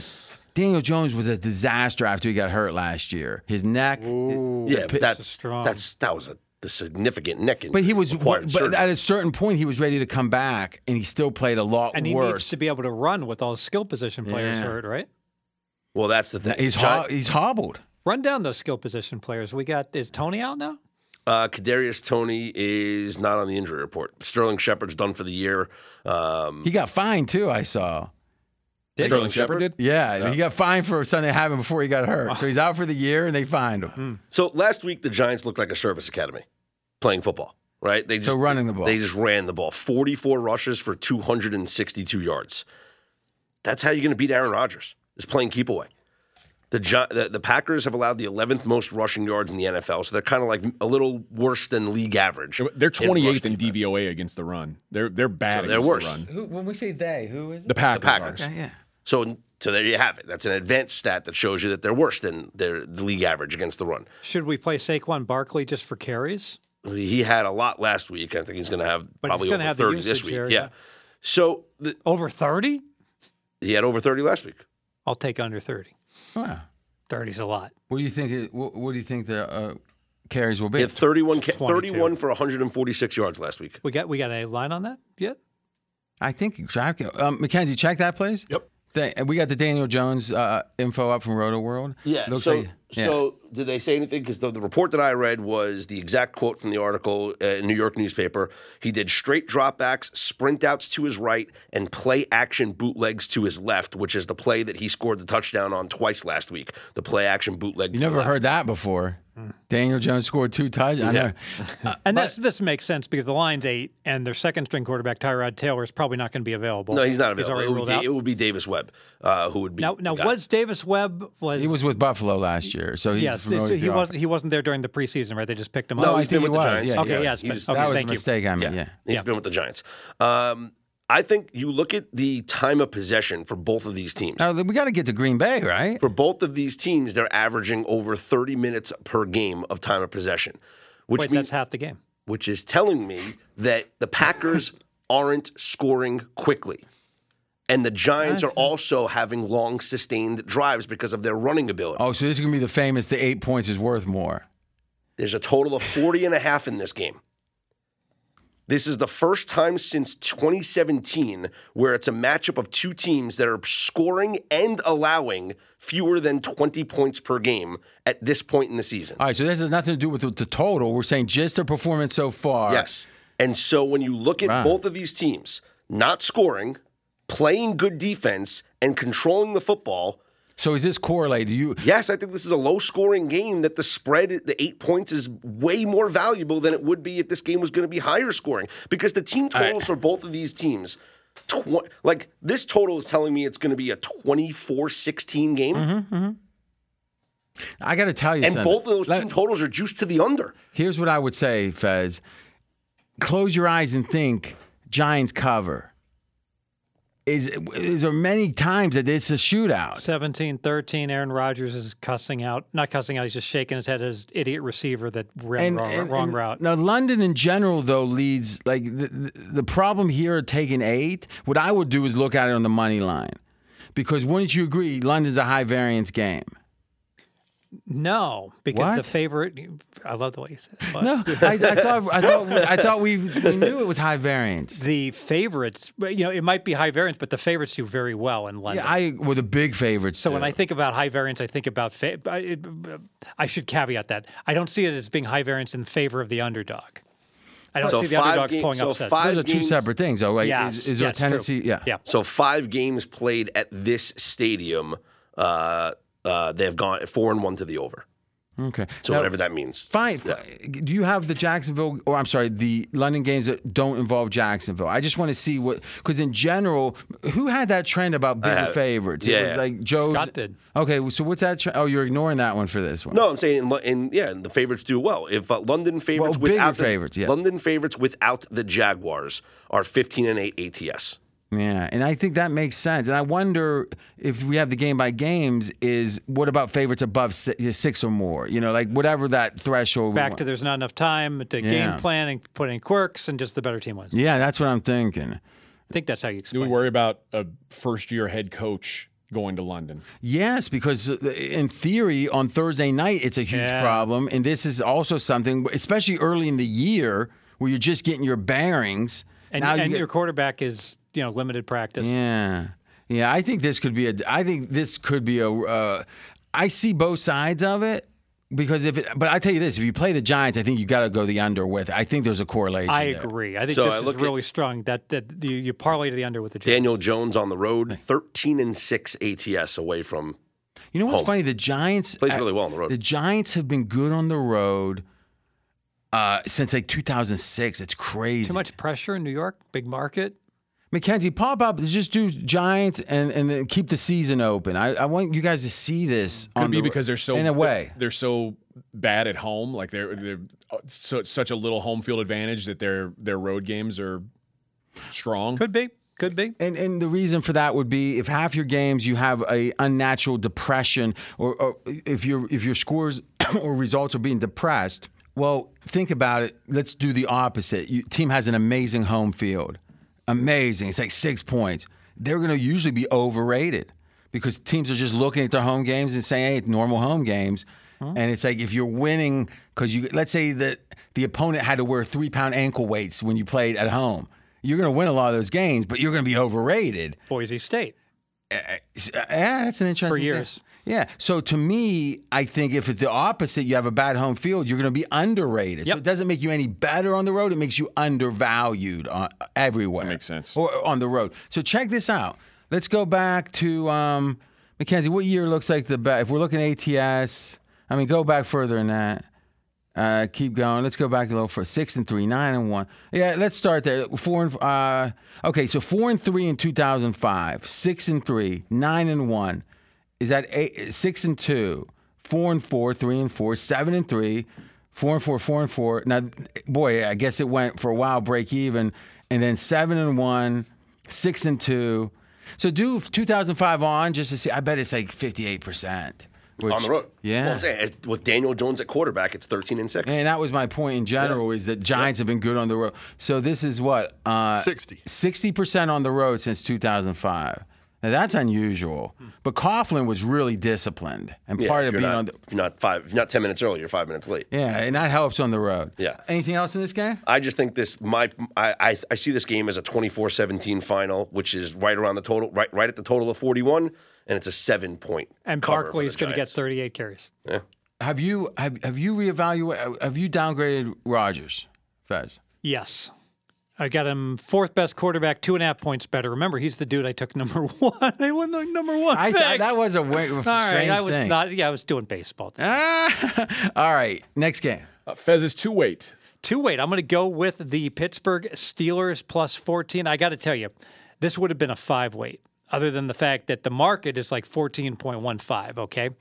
And so I'm not even getting a good number at all. I don't understand this line. I love the Steelers catching the 14. The spot. You're not making up for last week, Fez. The spot. All the hate. You want to talk about Pittsburgh is very appetizing this week. The spot is terrible for Buffalo. We talked about Dagwoods, and look at well. You've got a situation where Buffalo, not only do they have Kansas City on deck. Mm-hmm. Which for them, it's the game. Yes. They just played Miami and Baltimore back-to-back. So now you've got 3 contenders in their conference that they're playing. And, in between, they're playing the Pittsburgh Steelers. The only thing I don't love about this game... They get revenge. ...is the revenge. The week 1... The fact that they lost the game, but the fact that they're laying 14 and just a few weeks, a scant 2 weeks ago, this line I think was 9.5, and now it's 14. My goodness, Pittsburgh is not a team I think that gets blown out very often. They're a team of character. You worry about Pittsburgh when they're laying 14, maybe not bringing it. Catching 14, circle the wagons, Pittsburgh Steelers. Biggest underdog spot in Mike Tomlin's career by far. Mm-hmm. His previous biggest line was against Kansas City in the playoffs last year, 12-point dogs. Before 14. Before that, you go back to 2007, his first year, they were 11-point dogs to New England. And that was the undefeated year. Yeah. Yep. This is the first time. And remember the Steelers beat them the year before. So what year was it that Brady was out the whole year? Next year, 2008. Okay. Yeah, well, the Steelers whipped them in New England. I inverted. I was thinking it was revenge, but go ahead. I'm sorry. This is the first time since the 1970 merger that the Steelers are this big of an underdog. They were the only team in the NFL to never be at least a 14-point underdog. Well, the game hasn't played yet. We'll see what happens. And Buffalo's not healthy. I mean, Buffalo's got injuries all over, So, but the question is, can Pickett take advantage of the safeties specifically? The D-backs. That's a great question. And this is Kenny Pickett is kind of a reprieve for Buffalo. They've already seen Lamar, Tua, Tannehill, and Stafford this season. Whoa. Tannehill and Tua compared to Kenny Pickett. Well, I mean, he's a rookie quarterback. We don't know what he is. He hasn't had a ball touch the ground yet in a game. Think about that. I mean, you look at his QBR. His QBR was pretty good for the game. Boy, what will be the prop on will Pickett throw an interception as a 14-point dog? He's got to be like 70%. Yeah, but I don't think. Yeah, as a 14-point, I hear you. I don't think I don't think Pickett's going to be more prone to interceptions than any typical rookie. I agree. He's not listed yet. Just more prone in this game. Yes. Yeah, and I don't know why Tomlin's doing what he's doing. I mean, it seems weird. They had what was the situation when they were leading up to the Jets? You think that would be a game to let him play, but not put him in at halftime. And now he's got to go. Put him in the biggest underdog in Pittsburgh Steelers history. Yeah, I don't know. But listen, maybe he's trying to trial by fire. You don't know what's going on in the locker room, too. There could well be an issue, going on with the incumbent that they's like, we can't have this. That happened at halftime? Maybe. But, I mean, the question is, and we had a pretty heated argument last week, Fez, and again, I just don't like people being humiliated, like teams being, I like to, tell the truth, but nicely. You like to, for shock value is what, I don't know why. Would it be fair to say that I use derogatory comments about teams 5 times more than favorable comments? And people, yes. But let's just look at how good Pittsburgh is, because I don't think they're very good. 24th EPA on offense, 20th on success rate. So I split the difference. Let's say 22. But here's the thing on defense. Defense, they're 13th on EPA, 12th on success rate. Now, Fez, that doesn't. You had him like 28th, right? Yeah, I got him 27th. So at some point, like EPA is the gold standard at this point, right? And I'm not saying it's perfect, but when you add it with success rate, you get a pretty good feel. What does Football Outsiders have, AJ? Can you look that up for me? I can look it up. All right, so if we now, I actually heard someone else, Kevin Cole was talking about he weights it 2-1. Like so maybe we keep we were talking either 60% or 2-1 offense defense. So if we go 22 twice, and then we'll go 13 once. So what do we got there? It's going to be like something like 18 or 19? Pittsburgh 10th in defensive DVOA. All right, and how about offense? So we got a 13, a 12th, and a 10th. And the amazing thing here is you're making a case for Pittsburgh being above average. Well, I'm making a case you were even wronger last week than we thought. So 25th on offense. You know what? Let's make Pittsburgh the worst team in the NFL. All right? Why not? We'll make even if we do that, by my ratings, that would make like 17 win. That would make the spread 15. Does it worry you that? So I mean, 1 point better than the worst team? I think so. No, I think you're right. Actually, I've been scared of this game. The Bills are kind of front runners. They've been double-digit favorites 8 times going back to last year. 5-1 and 2 ATS. I don't. It's so funny. The Bills have a lot of double-digit wins. Are we not discussing things? They are. No, I'll just shut up. What I'm saying is, you always have the same teams that you back. At some point, there's got to be contrary information on the Bills. At some point, but I've never heard you say negative things about it. Because they're bullies. They do beat up on people, and it is a concern. True. But you know what? They can beat up on Pittsburgh and win by double digits. They still don't cover if they win by 11. Wouldn't we agree that this is analogous to a team that plays in the NCAA tournament in 2 days? That if they do get up even by 21, this is a game maybe they don't keep their foot on the gas, and maybe the back door's open. Because they got Kansas City next week. UCLA is playing UC Irvine here. Yeah. And they got to worry about Arizona in 2 days. If I like Buffalo, I'd look at the first quarter because I think they're going to come out, the crowd's going to be energized. Because they lost there last year. I think the beginning of the game's tough for Pittsburgh. I like him for the game. I just had an epiphany. I want to play Josh Allen under for rush yards also. He doesn't want to get hurt before the Kansas City game. What's the number last year before the Kansas City game, when the Bills were at Kansas City, they beat the week before, you're saying? The week before that, they beat the Texans 40-0. Okay. That was a misleading final. I had that at 33. Josh Allen rushing yards, 44.5. Oh, I love under. You like that? So 44.5 times 17. And how's that compared to the 500? Let me see. 40. All right. Any other thoughts on this game? Nope. All right. Next game. Double like in the last weighted game. It is yours and my 2-weight, RJ, the Atlanta Falcons. Ooh. Okay. So this assumes 773 yards, by the way. Wow. Right? Let me do it one more time. It's 45? Or is that right? Yeah. 45 times 17 equals 765. That's ludicrous. There's no way Josh Allen would get like 800 yards rushing against like all the cupcakes of the league. Well, first of all, Pittsburgh's defense isn't cupcake at all. Yeah. Right? And if anything, and they got some, Mika Fitzpatrick's the kind of guy that can help with a Josh Allen. Plus, although Pittsburgh has a bad rush defense, that all the more reason that Josh Allen doesn't have to do the running. He can give it to the running backs. Fitzpatrick did not practice on Wednesday. Who did it? Minka. Did I saw that. That's a good point. The two best. He's going to be fine. The two best Steeler defenders are banged up. The defensive guys. What's hurt on him? Knee. Okay, yeah, knees. And Cam Hayward didn't practice, limited with the ankle and elbow. So what I would say is, and we don't have to pick this, I would say, one, it's more like, I don't know, this one feels like it could even go to 14.5. I could see 13.5. I'm waiting for the second of 14.5 pops up at the local station or coast property. I'm hanging up the phone, AJ. Sorry. I'll get back to you and driving over. Other than that, though, and I agree with you, I wait until, because those with Watt out, Mika and Hayward are the two best defenders, so no doubt. But I tell you this, it still doesn't affect that rush total to me.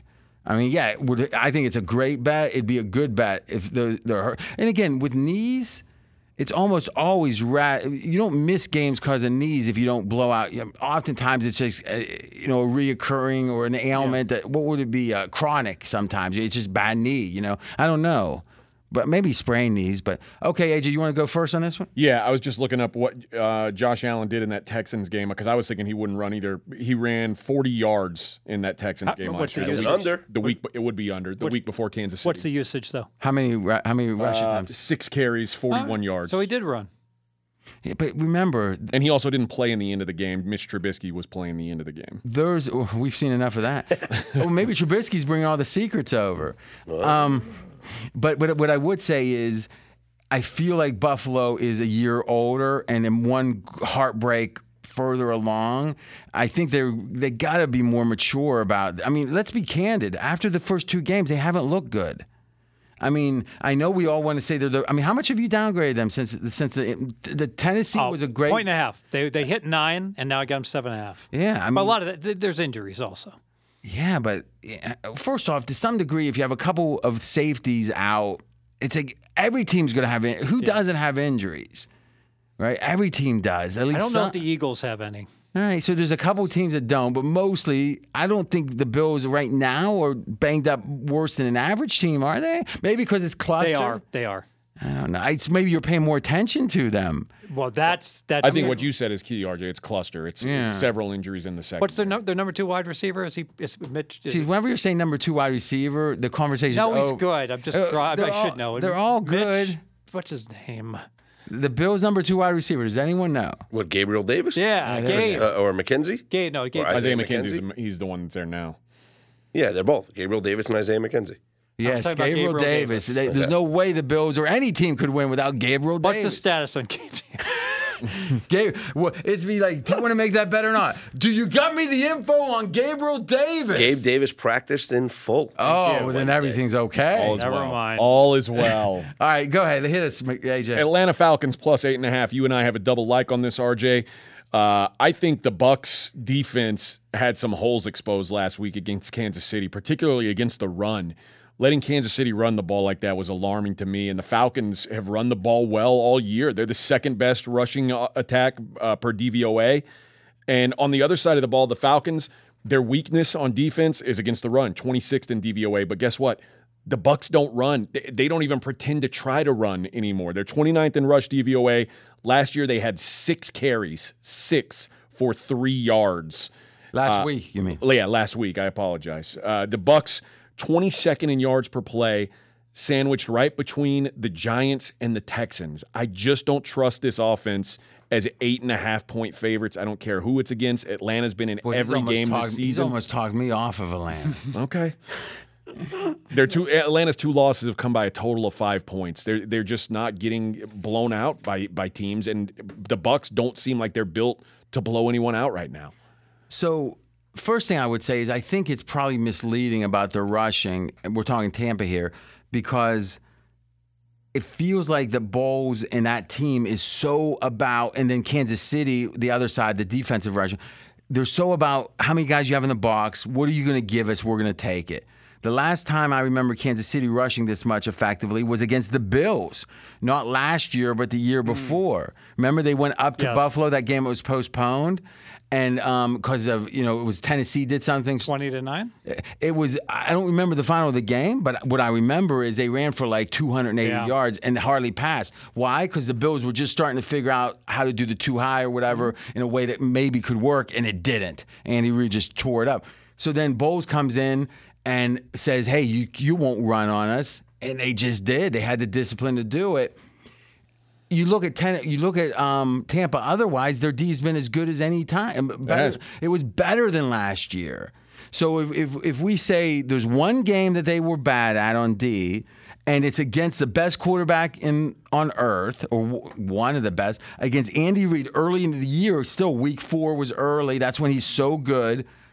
And they played unlike any time, or hardly any time Kansas City ever does that. So it was more of a chess match that they lost, it feels like, than exposing Tampa Bay's D. There were several plays in that game, and I'm not going to excuse them for giving up 41, but obviously they fumble the opening kickoff. They're down 7-0. But there were several plays, freeze it, like 3/4 of the way into the play, where there's Mahomes, there's the defenders, and I'm like, Tampa's stopping them. They are not scoring here.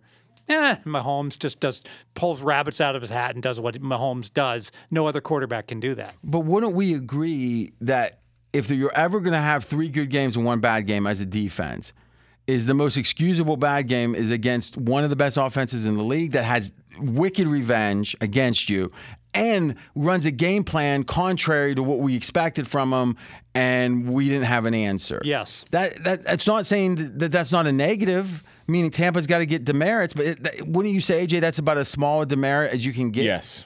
And otherwise, the D's been really good, right? Yeah. So They were really good against Green Bay the week before.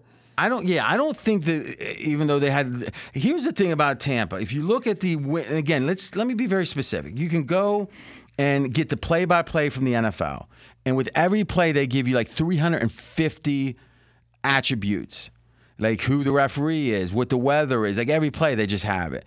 And literally, was there a safety scored? If so, who had the safety? Every possible thing that could happen, there's a column for. And when you keep hearing people talking about the play-by-play, or fast start is one of the words they use, which is like part of the system in R for programming. Some of you know what I'm talking about, some don't. Okay. With that system, you get the chance to win the game based upon the NFL projection after each or before each play, effectively. At this snap, what's the chance to win the game? Mm-hmm. If you look at Tampa Bay, they lost by 10 against KC. And then they lost by, what was the final here? They lost by 2 against Green Bay with a missed 2-point conversion. If you look at their chart of win percentage, they were above 500 in the Green Bay game for about, 4 minutes. In the rest of the game, it was like a precipitous drop to about 15%, and it never got above 15 after the second quarter. Mm-hmm. They had no chance or hardly any chance to win the game. Against Kansas City, it was pretty much the same thing. So, Fez, you look at those two for kind of a close score. There's so much white and no blue, which is the graph. I just think that the scores are a little bit deceiving, and that Tampa just got whipped. And then you think it's deceiving against the Saints too, because it was 3-3 for most of the game, and then they got up 20-3, and then you look at that chart and it spikes up 100% early in the fourth quarter because of turnovers and issues. Yeah, but it was about 50 throughout the game, and then it spikes the last 8-10 minutes. But Saints are horrible, didn't you hear? Yeah. So but I agree with AJ in this way. The Saints are a disappointment. So the fact that the one good games against Dallas. And whatever the case was, Dallas looked like it was like the game was over before because Tampa was able to run on them. They didn't know what to do schematically, and the game didn't feel like it was even in doubt. Meaning, it felt like a coached win with the Tampa in Dallas. It was like Tampa knew the plays. There was something weird there. It's almost like Sean Lee was consulting with Tampa against Dallas. Exactly right. He was worth. By the way, Scott, you weren't here, but Sean Lee is worth like 4 points to the points because he knows the plays. He's better than Van Der Esch and anyone else they put out there because he can identify. He's like he should have coached. He's the guy that he would have them calling with Jack 4 when someone goes all in against. Well, I think you'll notice the Cowboys haven't won a Super Bowl since he retired. That's a good point. Or a playoff game, right? So I guess what I'm saying is I think Tampa is a little fraudulent, and let's look at Atlanta. Atlanta's defense is horrible, but how good's their offense? I know you don't have your offense defense, but what would your guess be? Average, right in the middle of the league. No Cordell Patterson now. Patterson's out this game? Yep. He's out? Out, on the IR. Oh. See, now I got to admit, I didn't know that. That concerns me greatly. But Tyler Algiers ran the ball well. Isn't that a casino? I think there was something. Is there Algiers Casino? There was. It's not Tangiers, though. Is that where the Raiders play? All right, I'm renouncing my pick. Okay. No, I am. Because you're allowed renouncing, I'm renouncing. There you go. Because listen, I know he was beat up. Then he played a whole game, so I thought he didn't play the whole game. He left during the game. Yeah. God, I didn't watch Atlanta. What the hell was I thinking? Cleveland. And clear, yeah. Mackenzie, you think you'd win your pick if the main guy from the other team gets out? 7 penalties to 1. Shady. Shady? You think the ref said we want Atlanta to win? So They were not going to let the Browns be 3-1. They just weren't going to let it happen. Then why did they schedule such an easy? It seems like they front loaded the schedule easy for him, So that this argument wouldn't sound right. Mackenzie making the excuse like bad news bears when the pitcher sucks, and he's like, "Hey, no rosin, stink in field, no warm ups, The wind. bullshit." Damn. Here's some trends. Atlanta, in the last 20 years, they're the 28th team to be 4-0 ATS. Okay. Those teams in week 5, 13-1 ATS. Now that's interesting. That's very interesting. Because you're going to get none of them have been higher than a 4.5-point dog. So this is like the highest. biggest under. Yeah. Okay. And Marcus Mariota, obviously this season 4-0 ATS as a starting quarterback, but for his career before this year, 26-35-2 ATS. My pick's already renounced. I don't know if you got to keep going. You keeping yours, AJ? I'm going to keep mine. What are you replacing yours with? Well, you know what we can do? Because I want to rapid fire this thing. So I'm taking over the rundown. Let's get this straight. And I'll tell you at the end. We're going to run them down. I'm going to hear everyone's argument, and I'm going to add a pick. Okay. So we talked that. We talked that. We talked that. We talked that. We talked We're that. at Tennessee, Washington. Please let me do my process. Okay. Tennessee, Washington.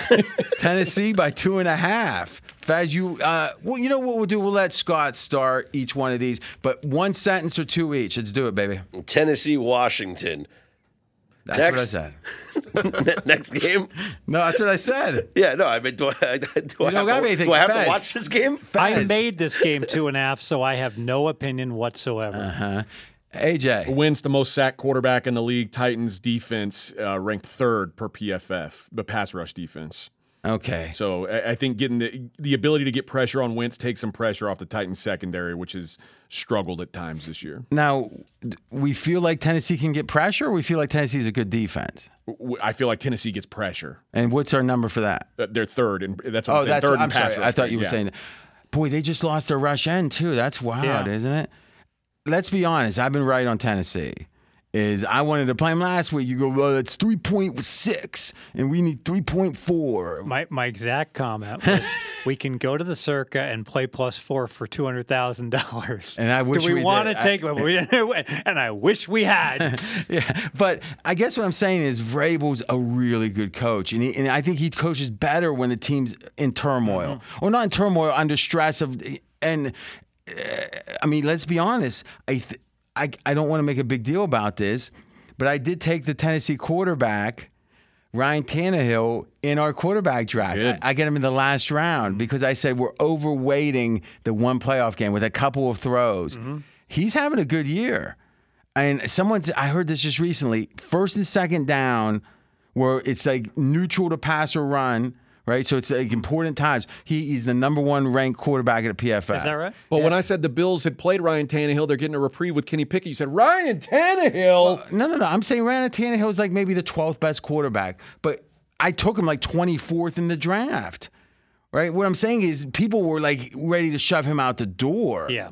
And I'm saying He's the number 1 seed in the AFC. But I don't think Derrick Henry looks. Oh, see, I think the Derrick Henry's last two games, he looked like the old Derrick Henry. Good. I think he looks good, but he doesn't look like Derrick Henry. Well, he's only going to keep getting better. I mean, the theory is he's why? Well, listen. Would you start the season bad, and then in game 3 and 4 get better unless there was a trend line? We saw that with Burrow. He definitely looks slower week 1 and 2, and then we saw that with Burrow last year too. As Burrow came back from that knee, he wasn't as good till later in the year. I don't know. I just know that Henry doesn't seem like the problem right now. I agree with that. And other than the Bills game, and let's give the Bills credit, that was though the score was a little deceiving. It was a dominating performance against Tennessee. Tennessee should have won in week 1. Yeah, I agree. I think if the Titans don't get blown out by the Bills, our perception of them is so different right now. Remember, they were getting 3.5 against the Raiders at home? Yeah. 2.5. 2.5. Well, that was one of my bets, and then Fez kept me off from the next week. It's always Well, I'm just saying, but I give you Good, a credit. little discipline's a good thing. I told you last week, I said on the Monday show, I would not have had Seattle. You forced me into it. Not really, but all right, next game. Now, Scott, I hope you have something on this game. Miami. Nope, done it. No, we did that one. Did we? Okay. Oh, I remember. Fez didn't want to lay 3.5. Okay. Chargers, we did. Detroit, New England. There we go. Detroit, New England. Scott. So I tweeted out and that's 2 weeks of the Scott's season. on air. Yeah, and I retweeted it again last week, and I'm pretty much going to do it every week. The tweet was, no Lions game is ever over, but every Lions game goes over. This is what happens with this team. They are 4-0 to the over this year. Their offense is scoring at an incredible clip. Like, Jared Goff has this offense working. And even without Amon-Ra St. Brown and DeAndre Swift last week, they still score 45 points. So I am not... I think So what's you have an opinion on this? Oh, I think that the Patriots are not capable of playing a high-scoring game. But Seattle is. They I just think did it. Seattle's offense is much better than They the just did it. Patriots. Well, Geno Smith is the this third-rated quarterback in the league This right is now. somewhat circular logic because we think Seattle's offense is awesome because they just creamed Detroit. Well, I'm just saying, we know the Lions are capable of giving up a ton of points. Well, those Geno Smith numbers aren't just from the Lions game, Yeah. Fez. Well, but remember, when there's 3 other games and one of them was you didn't touch past half field, or, in the other side of the field, the opponent's side of the field, in the whole second half of the opening game, I think that he started good in that game. After I was very skeptical, he looked horrible, and the whole team did against, was it Green Bay? Or no, San Fran. And then I think he's looked really good for 2, let's give him credit. Yes. Right? When you add it all up, he's fine. I don't know. I guess what I'm saying is the idea that the Patriots are Mackenzie, let's look at our luck factors. Where's the Patriots at? 1 second, I'm grabbing that. Are we making the Patriots the better team now with Zapp? Or Zappy. Zappy? Bailey Zappi. Thank you. I think so. I mean, the Zappy's- market is. Yeah, the market certainly is. And I got to tell you, I'm struggling with who's the better team, Well, you know what? Detroit or Maybe- Zappy, New England. Maybe with Bailey Zappi, the Patriots, this can be a high-scoring game. Because Bailey Zappi, it's all he did in college was play high-scoring games Yeah. and throw the football all over the field. Torching Toledo? Bailey Zappi's ADOT last week was 5.5 yards. Like the lowest. Belichick's got to open him up. The only one lower was Brian Hoyer But there before was he got concussed. but there was no game plan for Bailey Zappi. Now, if they know he's going to be the starter, Was Yeah, the they game got plan tape on him, too. drastically different for Brian Hoyer? no, I agree. Look, I think RJ has the reason why the Patriots might have them undervalued. I just think the Lions as a dog are always live, and they're always live to lose as well because they play such. So they could win, they could lose. I'm saying we talk about how much they fight under Dan Campbell. I right? agree with that. The ATS record speaks for itself. If this doesn't stay at 3, I think it's a great teaser. I know high-scoring games, you don't want teasers as much, but it strikes me, Fez, that, against a limited offense, and it is limited, getting 8.5 is pretty juicy. There's 3.5s all across the board. It's up to 3.5? Yep. 3 minus 115, and then a bunch of 3.5s. Yeah, I got to tell you, I was going to make +3, and then I saw the market leaking up to 3.25, and I was like, well, I'll just bet it +3.5. Well, let's see what the numbers say. So in the green zone, the Detroit Lions are, plus 28 points on offense. So compared to how good they are, typically in all plays, they overperformed in the green zone. And late downs, they're up 22 points, 3rd and 4th down. So Mackenzie, where's 28 and 22 rank in the league? 28 is number 1 for green zone, So the luckiest green zone offense, Detroit, and 22 is 3rd. and the 3rd luckiest. Now we flip over, Fez, and we say the Patriots, when you add it all up, are the 3rd most unlucky team. So let me summarize this. I got one very lucky team against one very unlucky team, and the market seems well aware of all this because they're betting on the team that was unlucky. I agree. Now, is it beyond reason to some point? I don't know, because the 3.5 feels juicy the other way. I'm not taking it. The problem is I don't know how good Zappy is. It's a complete guess. I don't have a play on the side. I just think the over is the play. Yeah. I don't know. See, I'm always scared when something's obvious. And you're telling us how much you don't think Zappy's going to be able to, do much. And Mac Jones practiced a little bit today. I have no idea what's going on with the Patriots. He wasn't supposed to he come back for like 4 weeks, and now all of a sudden he's Well, in the conversation. remember they were saying that he was not out for the Green Bay game. Yeah, that's true. Belichick And then kept he saying was saying he needs like 2 months, right? Patriots listed him as Who a said limited 2 participant. months? Mac Jones was saying that his injury Who was he gonna- talking? When was he talking? What was I've the never seen quote? someone talk about their injury before. What was this? Mac Jones talked about how he was consulting with a separate doctor about Well, I have his no injury idea. being more severe. I thought we I read have, that. If that's what he said, then I'm out on him because I'm not saying you don't get your second, but you're whining in the media. Yeah, I want to see what he this basically was. there was a quote that said he was looking for an independent. Well, that's fine to look for independent, but the whole thing, it's 8 months or 8 weeks. I don't think it was 8, but it was a longer time. Ian Rappaport reported that Jones, quote, believes he can play and will push to do so. So what are you talking about, Faz? This was like 10 days ago when the initial injury happened. I don't know. Well, I guess because he was screaming like a gutted pig. I mean, listen, go ahead. That's why I love Herbert. Herbert, broken rib, cartilage, he's back out there. Mac Jones acted like he got shot in the face. But you're not consistent, though, with your love. Now, let me say this. I know you've blown your knee a few times. I mean, weak knees or whatever you want to call it.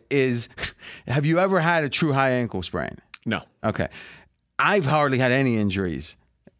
I had a high ankle sprain once when I was playing like a lot of basketball, so I could jump a little bit. I mean, I was 23 years old.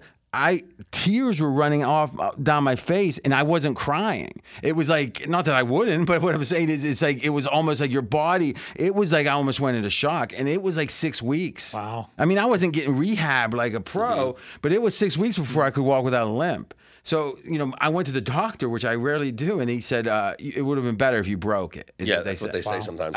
So didn't Tua have that operation where they did something where it's like he'll never get a high ankle sprain ever again? Oh man, still Put like the wires in his ankles. Yeah, but I got to tell you, I don't think my ankle's still 100% actually. Did you cry? You didn't cry like Mac Jones did, though. I got to be honest with you, I almost blacked out. It was really painful. Like all right, that's my one athletic story. Next game.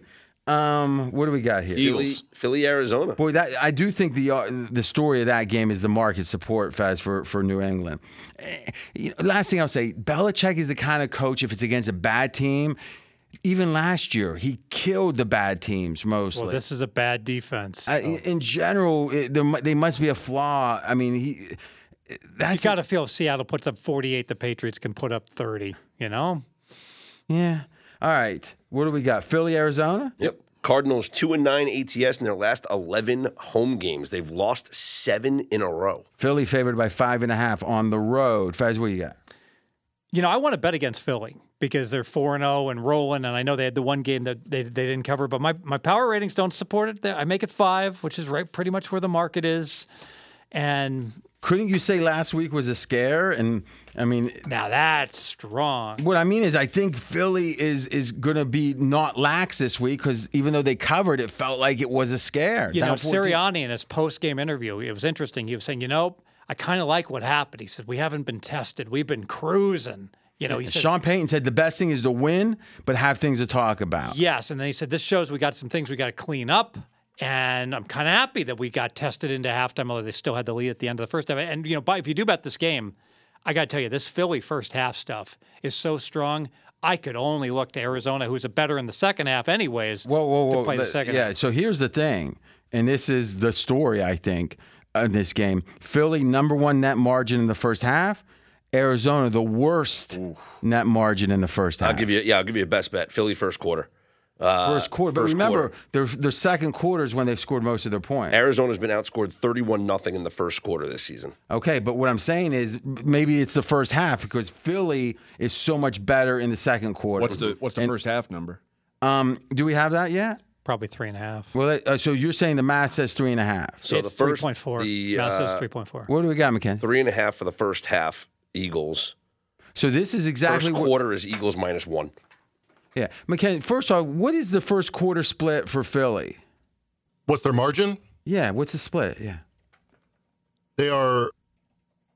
Remember, Philly's got Just say 1 minute. Philly has a -14 first quarter from the game the last week. Well, that was part of the game. Yes. Yeah. Yes. Why wouldn't that count? Well, it's just I'm saying when we put this in, it's not. It's 1.8 average per game. -3.5 net in the first quarter, +18 in second quarter. Eagles.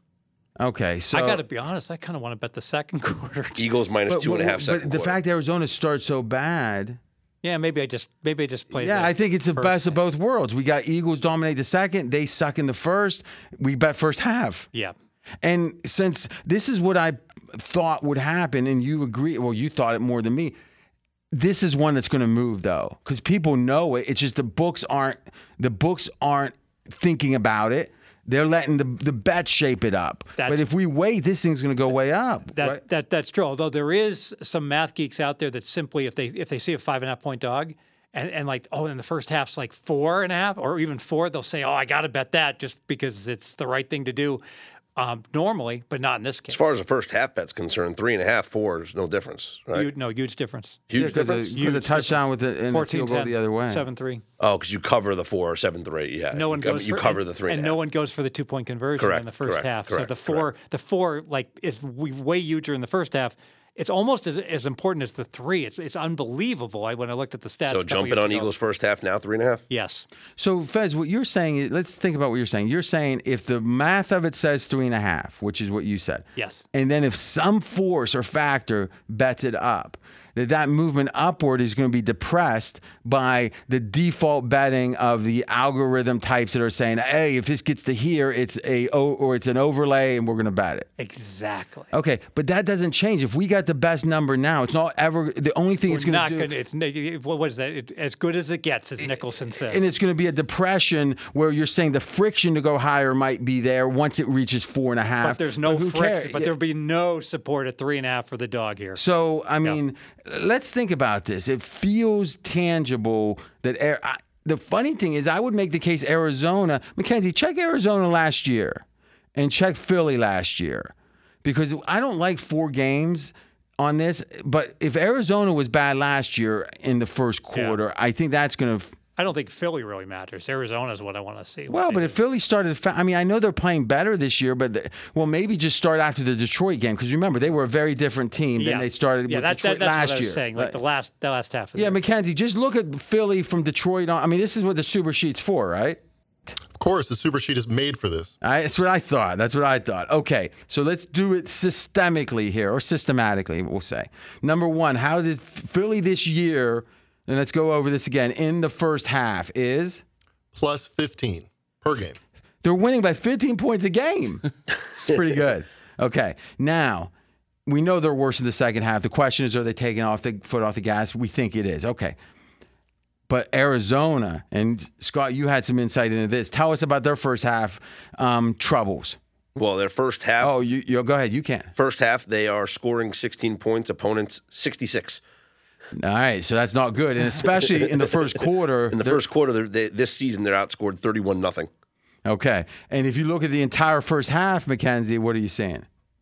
I had last year's Cardinals first half. Okay, so let's go that first. Last year's Cardinals. Even in the first half for a playoff team, plus 3 per game in the second half. So clearly they start slow. And this year, they're a minus 50 in the first half. You know something? Do me a favor. Look at the Cardinals' first quarter last year, because if it's a script thing where they're not good against the script, but they don't have a good script, that would be maybe what's carrying this. And I like if we can get Arizona bad in the first quarter and Philly good in the second. That's a good comment. And we're getting a number that's almost probably what? We probably have a slight positive EV just because of the number. Exactly. So I've got a 5-point favorite, and it's counterintuitive. You don't divide by 2 by any means. Should be a 3.5-point favorite for the first half. And we're laying 3. And there's -3, -15 out there. And you would think that half point's worth more than for a game, right? On a 3, it's the same, 20 cents. But with less scoring, doesn't it stay on uniform? Yes. With less scoring, every number like a 7 becomes so much more valuable. But why wouldn't 3? Because there's no overtime in the first half, and there isn't. Okay. That makes sense. Fez knows his stuff with this stuff, for sure. You got that, Mackenzie? Yeah, Cardinals were plus 2 per game in the first quarter. Oh, but then they must have been, minus 4? Minus 2 per game in the second minus quarter. 2, yeah. Okay, so even for a playoff team, nothing contradicts it. Yeah. Now let's talk about, so what are we, a dime for that, right? Yeah, you got -3, -15. We're splitting 2 dimes, dime each. And 10% for his manager. No, what's What's that from? Fresh Prince. Oh, no, that's a pool there. Gee. You want to bet 1 or 2, Ray? All right. Anything else in this game? I think we got a bet off of it. We got a bet. Yeah. Okay. Last I'm game? going to give a little bet after the last game. Go ahead, announce it. Bengals Ravens. Ravens -3 hosting the Bengals. Boy, this is interesting to me. The thought was Joe Burrow had the appendectomy, whatever. He had his appendix out. And then I'm thinking, okay, he gets better. But the O-line is supposed to get better and get better. But remember, it's kind of a, what would you call it? Not a faulty, not fraudulent. Let's just say it was a somewhat deceiving final against Miami. Very deceiving. Short rest, 90 snaps. Should have won by 3. All right. So then people tell me, I didn't watch the game. You look at that Jets game deeper, they weren't as good as the score in They that were game. not. So now what do we have? What have they been good? And Pittsburgh looks worse than we thought even after week 1. Where's the impressive part of Cincinnati? Maybe the Dallas loss doesn't look as bad, but Still a bad loss. The Bengals are 2-2 despite facing Mitch Trubisky, Cooper Rush, Joe Flacco, and Teddy Bridgewater. now that's a good statement. Now they see Not a Lamar good- Jackson. Yeah. So now what we can't say is Baltimore used to last year with Wink Martindale used to blitz like crazy, and Burrow's a master against the blitz. He processes so fast. Now the new defense coordinator doesn't blitz as much. Baltimore got beat bad. And remember, Burrow threw that long pass for, what was it, 525 yards or so, where it was like a 60-yarder when the game was out of reach just to stick it in their face. That's the kind of stuff a hardball doesn't forget. How do we feel about Zach Taylor coaching the team on extended rest? He does come from the McVay camp. Is there something there? No, I think any situation is negative to Zach Taylor. Short rest, middle rest. I just don't think he's a good coach. I think his DC is really good. Yeah, that's good, especially second half. That's what I'm saying. Is people know more than me about the X's and O's. Say his adjustments are brilliant. Yes. So maybe they don't need him. Zach, he's a figurehead. I don't know. In Baltimore's history of blowing leads and the like, maybe this is another case where if you like Baltimore, play first half. If you like Bengals, maybe play them at halftime. But I think them being attentive to blowing lead. Remember, they were known not to ever blow leads. Yeah. When they used to run and run and run. My gut feeling is because this is a division game. If they get if it's in-game betting and there's a certain point where, let's say, Baltimore's winning big and it's even the rest of the game, I'd actually be inclined to want Baltimore. I think they're going to want to run it up if they have a chance in game. Yeah. Bengals have played 9 straight unders. Yeah, that's interesting. I've heard people say, "Oh, I'm sorry, go ahead, Fez." Just because if you asked a person on the street, Bengals over or under team, they'd say over. Well, that's probably why we're seeing unders because the totals are so high in Bengal games. Someone said that they had them ranked as the best offense, or I'm sorry, the best defense in the entire NFL. Really? What is PFF? Or let's look at, or what does Football Outsiders have? I'll look at the EPA. So EPA wise, let's see here. 7th total DVOA defense. Okay, which is better than you would have thought, right? It is better than what. But Yeah. again, like I said, look who they've played against. That's a good point. That's one thing EPA doesn't account for is strength of schedule. So I don't know. I don't want this game because I think Baltimore's overrated. I also think it's hard to think that they're not tired. They had that Miami game. Let's look at. That's a real good Bills. point. So 2 straight. The New England game was. It's it still was a tough game. Yeah. So they've got. They were lucky to cover that game. They got a string of tough games, and here Cincinnati gets to come in with 10 days of rest. Do we give the Ravens some credit for holding Buffalo to 23 points? It was weather. There's a lot of weather in that game. A lot of weather. Total dropped from 55 down to 51. It was rain the whole game. Still, though, if it's 51, they did hold them pretty well. Yes. So Baltimore played the Of course, Jets. Buffalo did. Sorry to interrupt. No, go ahead. Buffalo did end the game on the 1-yard line. I don't know if you saw this. This is masterful coaching. Yeah, they didn't score and give them another. Yeah. But they needed to get the first down. The first down was like at the 2/3 yard line, and they just quarterback sneaked it. And they ran to the 1, and then they snuck it to the half-yard line. It was masterful. But let's be candid. In-game coaching, the Bills have a lot of, let's say, a debt to pay. Yeah, they might want to work with After the the KC game. kickoff team. Yeah. So after the Jets, it was Miami, in which they gave up a historic lead, Baltimore. Then New England on the road, and then a war against Buffalo. Yeah. I mean, that's 3 tough games in a row. Yep. Now you're going to be going, you're home, right? They're home against Cincy. So is that right? Yeah. Yeah. In 6 starts against Cincinnati, Lamar's 5-1, and his average is just under 80 rushing yards per game. That's a big number So he's rushing for 80 yards a game against Cincinnati. It's funny because against the Steelers, one of the things people speculate is because they see him twice a year that they've cracked the code. You would think Cincinnati would too. Yeah. Like in division, Lamar's going to be tougher. That's a good point. All right, boys, good show. I was going to give my best bet. Let me think. I want to give it now or do I want to wait? I'm going to give it now real quick. All right, because I think this number might move. And let's do this. We haven't heard from our girl for a while. Here we go. You know, sometimes absence makes the heart grow fonder, AJ. Don't know about the future, that's anybody's guess. Ain't no good reason for getting all depressed. Fire up your pad and pencil, I give you a piece of my mind. Now, first thing I got to say is the odds of this bet winning are not good. Most of the time, you're going to lose this bet. But we're getting 80-1 on it. 80-1. And that is the Cleveland Browns to win the Super Bowl. Now, Fez, even if they make the playoffs, I can start hedging out and win, right? Not At 80-1? Not necessarily. It's close. It Well, but depends let's on the remember- path. Well, but remember, if Watson's playing well, up to his level, and the Browns are as good as they seem otherwise, I mean, how much better are? I mean, let's be candid. What's the up? I mean, Brissett's played well. It's still got to be what, a 5-point upgrade? 1 second. I mean, I think 5's the minimum it could be. I got Watson at 2.5. And but Watson, what am I doing? What am I doing, RJ? But just how's this? I'll take care of the Watson grade. Tell me your Brissett grade. Brissett's a -2.5. Okay. So, but for the team, what is Cleveland? 5-point upgrade. So that's what I thought. So okay. So what I'm saying is, what's the team ranked with Cleveland's ranked without then Watson? A -1, they become So a plus 4. So that means that they're going to be what? Maybe a 6-point dog on the road? At Buffalo, at Kansas City, Yeah, probably 6 points. 6, 7. Yeah. Not 7. I mean, what is Kansas City and Buffalo going to be? They're not going to be 9. I mean, are they? Maybe if Buffalo keeps or plays like they did the first 2 weeks, but in general, your average top seed in a All conference. right, so yeah, I like this. So call it 6. So the chance that Cleveland wins that game is about 28%. Yeah. So if I'm getting 80-1, Yeah, you're right. You'll earn. Yeah. You could earn if you wanted to by just playing back. You're right. So in a weird way, it's almost like this is a bet about them making the playoffs. Yes. And like, what have we seen? That it's one of the best coaching staffs and front offices. Now we can question the ethics and all that, but I'm not going to worry about that. My only concern is that the NFL, the one team they did absolutely give the cupcake schedule the first 4 weeks. I think they knew Watson was going to be out, so they gave Cleveland all of their easy games, or almost all of them, in the first 4 weeks. Well, I mean, what they perceived to be easy. Now things changed a little. Atlanta became a decent team.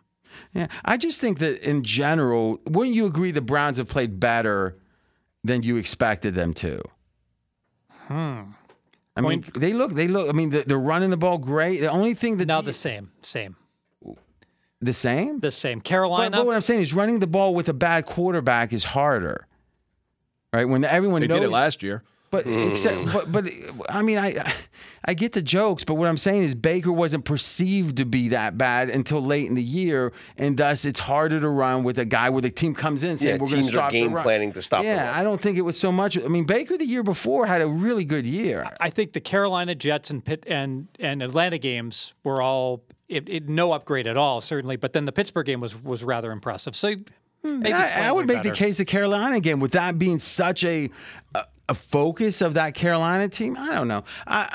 Let's just say this: 80-1 feels 80-1 is kind of hard juicy. to It feels juicy because especially with they could have one of the best rosters with a top 5 quarterback. Yeah, that's at looks 80-1. Looks a lot like San Francisco with their roster does as far as compared to the league. Oh, this is interesting. Browns to make the playoffs. Mackenzie puts up -225 to the no, +175 for the yes.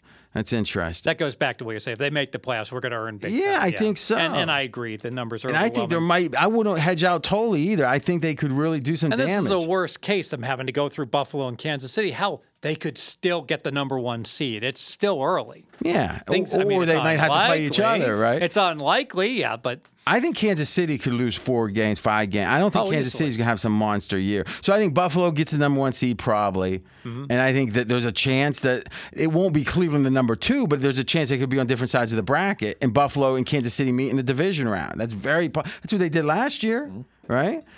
Someone's going to get to play the AFC South winner in the playoffs. Oh, Tennessee. Jacksonville. Well, we'll see. Who's favored in that division now? I'm sure Tennessee is.